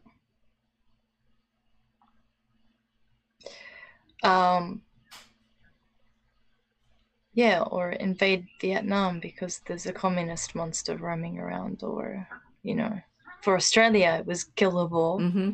Kill the bull. Yep. Or pow. The boys marched off when they were still colonial subjects to go and kill some bulls. Why? Because there was a monster there. It's pretty interesting that we're able to see that most of these monsters are confected. Yep. Think there are any real monsters out there? Sure. Well, no, I mean like ones that we've been motivated to go to war against. Oh, okay. Well, let's think.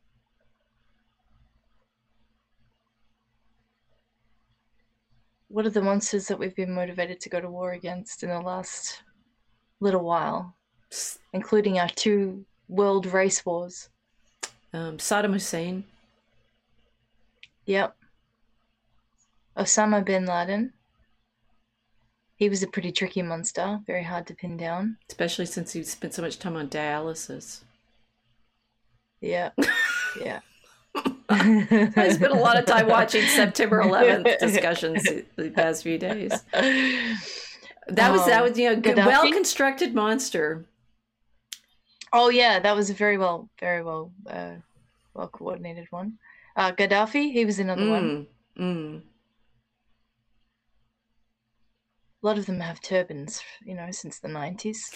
Because they come from these backwaters, right? Not the center of the world. Yeah. Yeah. Oh yeah, yeah. It's all just a desert. It's not the cradle of civilization. No, it's just backwaters. Who else have we had as a monster? Can't think. There's a big one. Darth Vader. Darth Vader. Which you'd think there's a kind of big tell in that one, recognizing that, you know, they're all descended from him. He's in fact their father. The ultimate bad guy. Can't think. Would he be European by any chance? Churchill. Wait. No, wait. He's gay. Yeah, I mean, according to the Daily Mail, probably gay. Franco in Spain? I'm not sure about him. So I had one of my students who writing Christian poetry talked about how her grandparents were her grandfather was put in prison and her grandmother had to flee because they were Catholic. I'm not sure that was Franco doing that. That's a bit confusing. Okay. I'm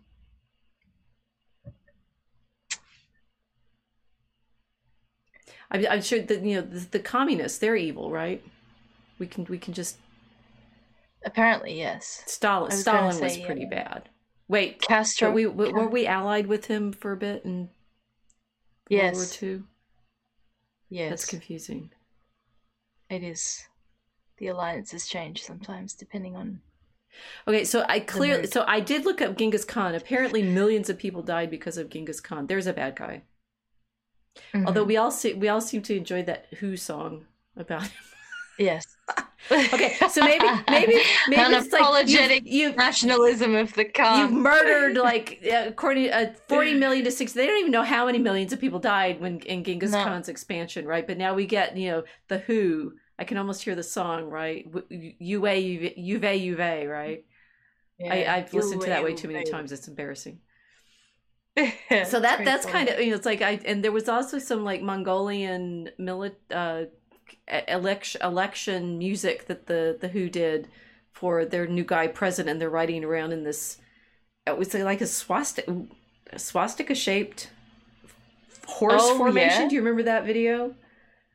That was Uh-huh. interesting. Mm-hmm. Yeah, Yeah, the Mongolians, they like that symbol. interesting. Yeah.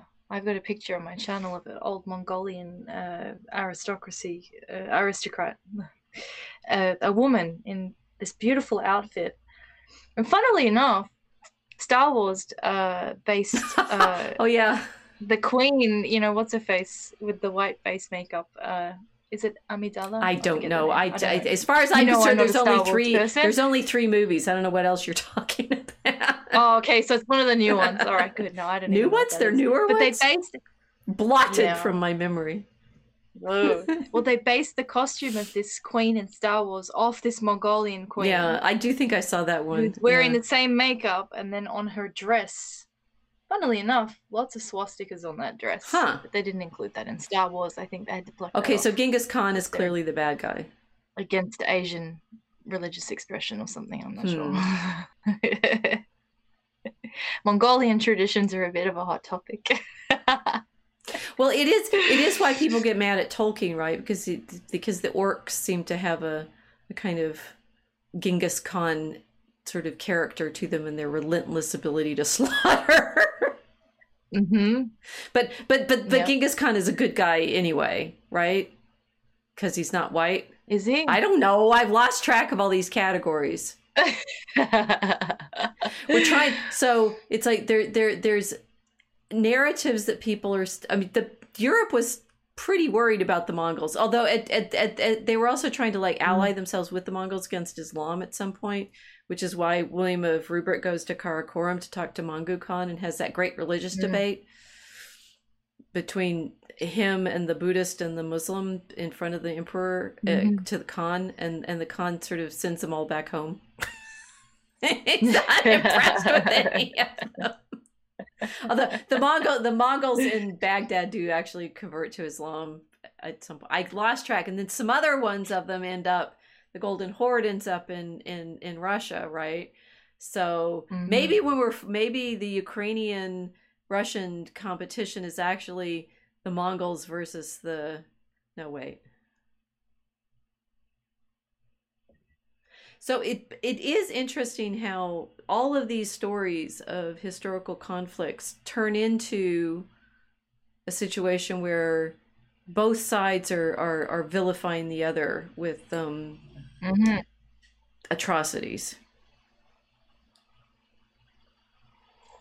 Yep. And then within the moment of the war, it's considered horrific to admit that your side's doing it too, like saying that the enemy deserves killing because they're the most evil of evil.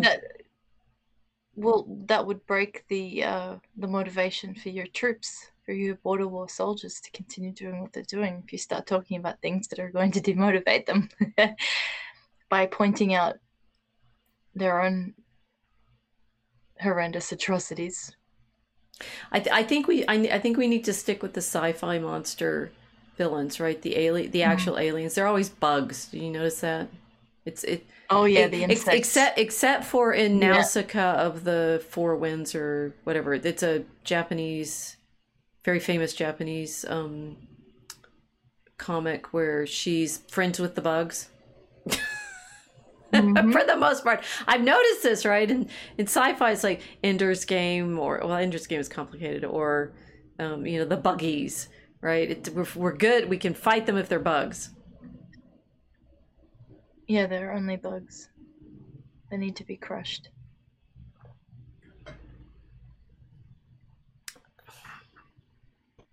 I don't know. I feel like there's something missing, and we're not saying it yet.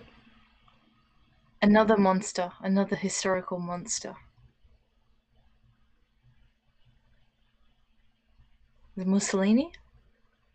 He made the trains run on time and had Time magazine exposés of him in the 30s. I'm teaching Eurociv again this year, and when we do Mussolini, you have to look at how many times he was praised by people like Will Rogers and FDR. So I'm not sure he counts as absolute villain. Okay. Okay. So who is absolutely the most absolute villain of all time? Satan. Yes.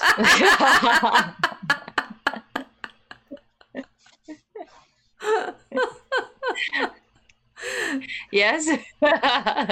Okay, so I don't think we're gonna figure this out tonight, but I did do this tweet today saying something along the lines of like, wouldn't it be wonderful if the people that you've been taught were the most awful of awful? I didn't quite say it that way. It turns out that the things that have been attributed to them didn't happen. That would be interesting. It would. I'm sure that never happens. I mean, the Inquisition, for example, right? They killed millions and millions and millions of people, right? The Spanish Inquisition. Well, that's what the story killed millions says. and millions and millions and millions of people. Yes. Or only like a few thousand over 350 years. I'm not sure which is true. They kept really good records. Mm-hmm. And apparently, so they kept according to the records, it was a few thousand people. Fewer people died in the Spanish Inquisition over 350 years than died on September 11th, 2001. Ooh. Wow. Wait, so we can't hate the Spanish anymore? Apparently not. The Aztecs, that's it. The Aztecs were definitely pretty bad. They did sacrifice mountains and mountains. People don't worry about the Aztecs, do they?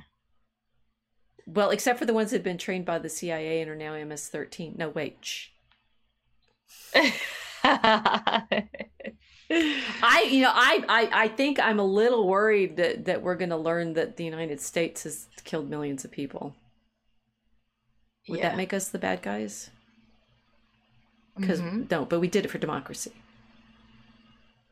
Yeah. Apparently. It's a good thing it worked in Vietnam, since they're communist now.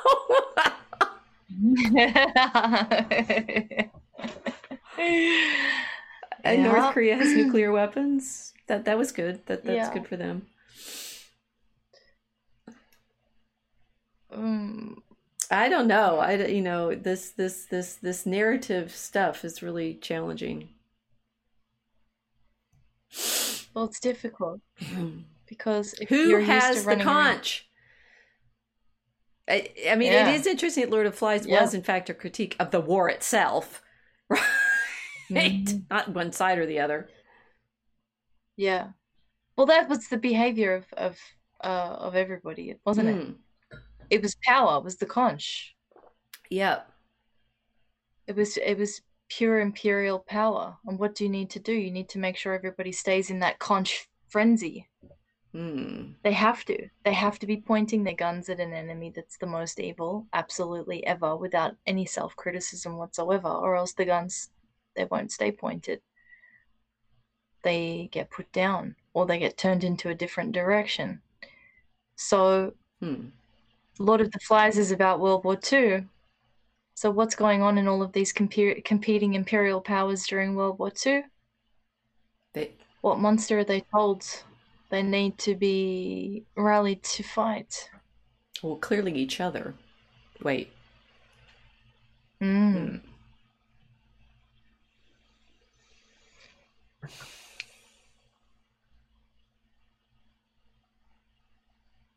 Wonder what people are going to do when they find out these stories were a bit different.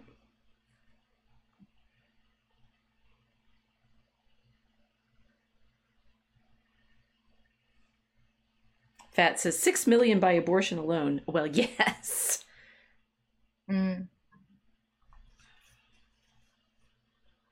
which country? I think that's the United States. I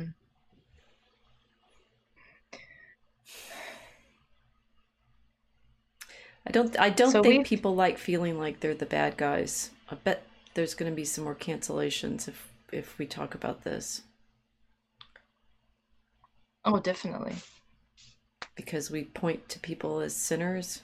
People don't like that.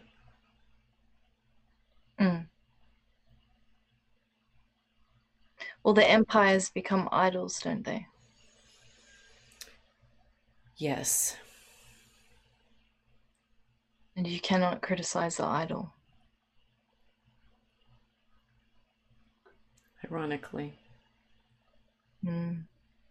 Which I just like, ironically, all of the cancellations that have been happening over the last 6-10 years have all been around the idols. Yep. The same idols. How interesting. Mm. And this is I think an interesting thought to bring into this. How do we stop it? The cancellation?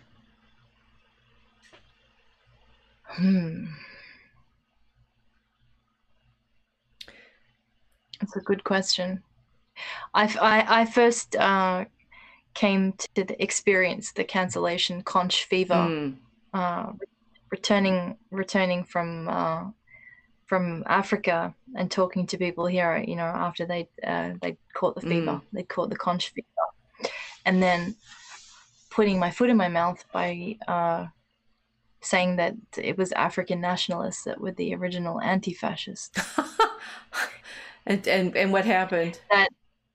That in fact running around and calling everyone, including me, a fascist was weird. because it was African nationalists which were the original anti-fascists. In fact, the Orthodox people of Africa were profoundly anti-fascist and also anti-Nazi. What happened to me when I said this? I got cancelled. I got deplatformed from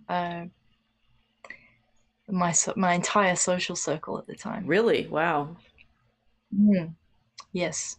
Yeah. But why? Because you were saying people were fighting fascism? But that's good, right? To fight fascism. Well, apparently we're supposed to be fighting fascism. So it didn't make any sense to me why I was cancelled for saying this until later. It took me a long time to figure it out. I was saying something contrary to the narrative. Of the good guy, who's the good guys and who's the bad guys? Yes. Yeah. What I'm so tying this into where we started with the kinds of cancellations that I was getting at the beginning, saying, you know, that the University of Chicago was going to be a place where we could talk about things that were difficult, and no space trigger warnings and stuff. I mean, obviously, you guys, we know where we're going on this, but we need to help you all think it through. Or maybe not tonight. That, like, why people are explosive right now is because, as we've been watching, the American empire is losing its threat ability on the rest of the world, quite bluntly. I was horrified. I was actually horrified to find out how did I not know how extensive the bombing in North Korea had been until today? That's bad. You know, that I was aware of what happened in Vietnam. I've been aware of the degree to which the United States has carried on these border wars of our maritime empire during my lifetime. I am ashamed right now to realize what we've been doing. I mean, I've been ashamed for some time, but this was shameful to read and to recognize how truly the United States had been doing this with these excuses for longer than I've been alive. I mean, I am moderately proud of the fact that back in the day when MoveOn.org was protesting Mr. Bush's war, I did support them then. I still get text from them now for other things. Get rid of Trump. And I'm like, Trump didn't start wars. I think you're missing the.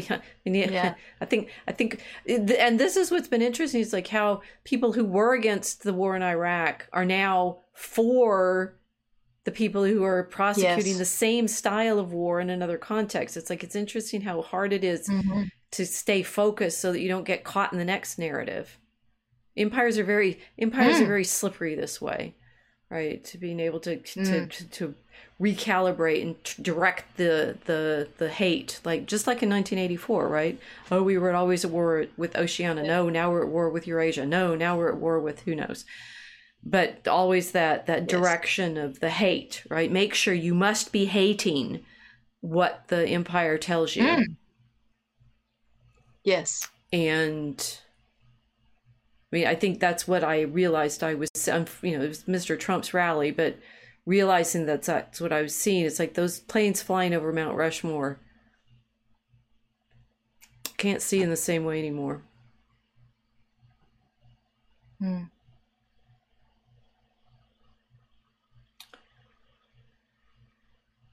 Well, and it's interesting that all this cancel culture stuff started back in 2015. It was like, okay, so we did the color revolution in 2014, which my colleague John Mearsheimer has talked about. It's like it's been happening all along. It's like and I realize now we are in the breakup of this particular narrative, and so it's like we've been living through all of these fractures. So that all of the cancellation culture, it's like hysteria around that feeling of we've known we weren't the good guys for some time, but now everybody is kind of aware of it, and then casting around saying, but then who is? We don't know. We know it's Christ. But absolute panic. Utter panic. Realizing that, yeah, I mean, it's absolute panic, because if you're realizing that your empire wasn't the good guy, then suddenly you're scrambling to find someone to blame. Well, who was it that made it not good? Who are the ones that are responsible for this horrendous empire that's been running around and doing what it's doing? And then there's this mad clamber for finding the scapegoats, finding the people that you can place a burden of imperial crimes on. and then you get the cancel culture, because of course no one can deal with the magnitude of imperial crime that we would need to realize without scapegoating. All the cancelled people are just little scapegoats for this, because the imperial crimes are too much for most people to handle. That's it. Yep. So you say the wrong thing, even though it's perfectly logical, like what I said with the African nationalists were the original anti-fascists. This is correct. This is the beginning of World War II, before it had been formally declared, when fascist Italy invaded the imperial Ethiopia. And they used chemical weapons against them. Gas, in fact, to genocide the Ethiopians. But this is never discussed in the narrative of the Western powers.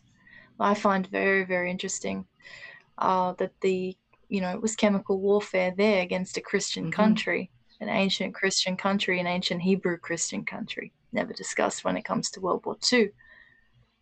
But the outcome was interesting also, that after World War II finished, many Italians that had fought on the fascist side were invited to stay in the country, because the emperor specifically invited them to stay and told the Ethiopians to extend mercy that Christ had extended to us, spirit of tolerance for our enemies and forgiveness, where we were able to make truce and make peace. So many of the former fascist soldiers ended up marrying the Ethiopians that they were fighting against and having children with them. I think this is a very, very beautiful thing to kind of look at, and only an alt history approach to that war would be able to show these kinds of things, because the West is not interested in these stories. The West wanted perpetual warfare. The West got stuck in World War II that it never got out of. The American Empire running on perpetual warfare. And the Ethiopian story was completely forgotten. Say it again, how they got out. Through Christ. How the Ethiopians got out. Through Christ. Through Christ. Yes. Through Christ. Yeah. Which explains why every time we say we need to look at Christ, the empire gets mad. Yeah. It's that simple. Hmm. This is what I was thinking. It's like, what's the way out? It's Christ. Christ is the Yeah. one at the center of the story, the one who defeats the Roman Empire and its tyranny and brutality.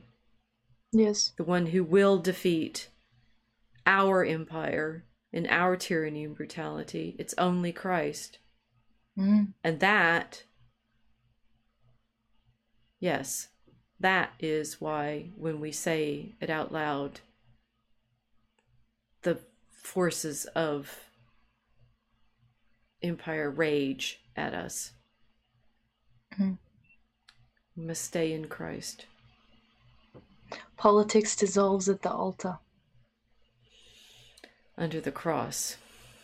Mm. Yep.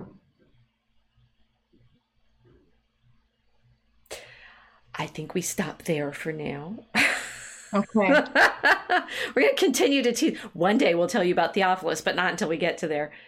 Yeah. No, I think this is hopefully instructive for what's coming, because it's still going to come. We haven't, here in the Mosaic Ark, but also I think in our culture, we haven't unpeeled all the layers yet. And there's going to be more trauma exposed. And, you know, the more it's like the playing with it tonight, saying, look, we've been through all of these layers. Can you even remember any of them anymore? And the academic freedom wars and the COVID wars and the social media wars and it's all Conch Wars. Yep. And we are, I do keep, it's like, this was my thought when I was on this cancel panel. And it's like, okay, why do I keep ending up in these? Why is there another one? What's the next layer, onion like that's going to hit? And I certainly did not know that in 2015 with 3 Cheers for White Men, that I would still be in this cancel, frame, right? And indeed, it's not been, it's never been the same from year to year. That each time it turns into a new battle that clearly somehow is the same still, but doesn't look the same from year to year. Doesn't the boogeymen seem to shift? The players are changing. The sort of thing that I've said that I've talked about enough over here is not an answer to that one over there.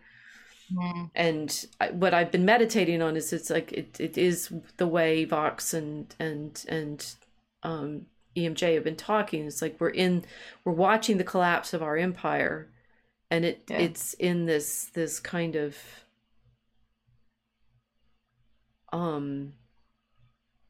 its own horror of recognizing that nothing's fixed anymore.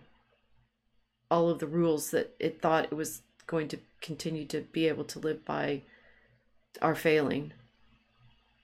Yeah, the social game. The rules are being stripped out of the social game now. The social game of the empire. The myths that kept everything running are dissolving. Right.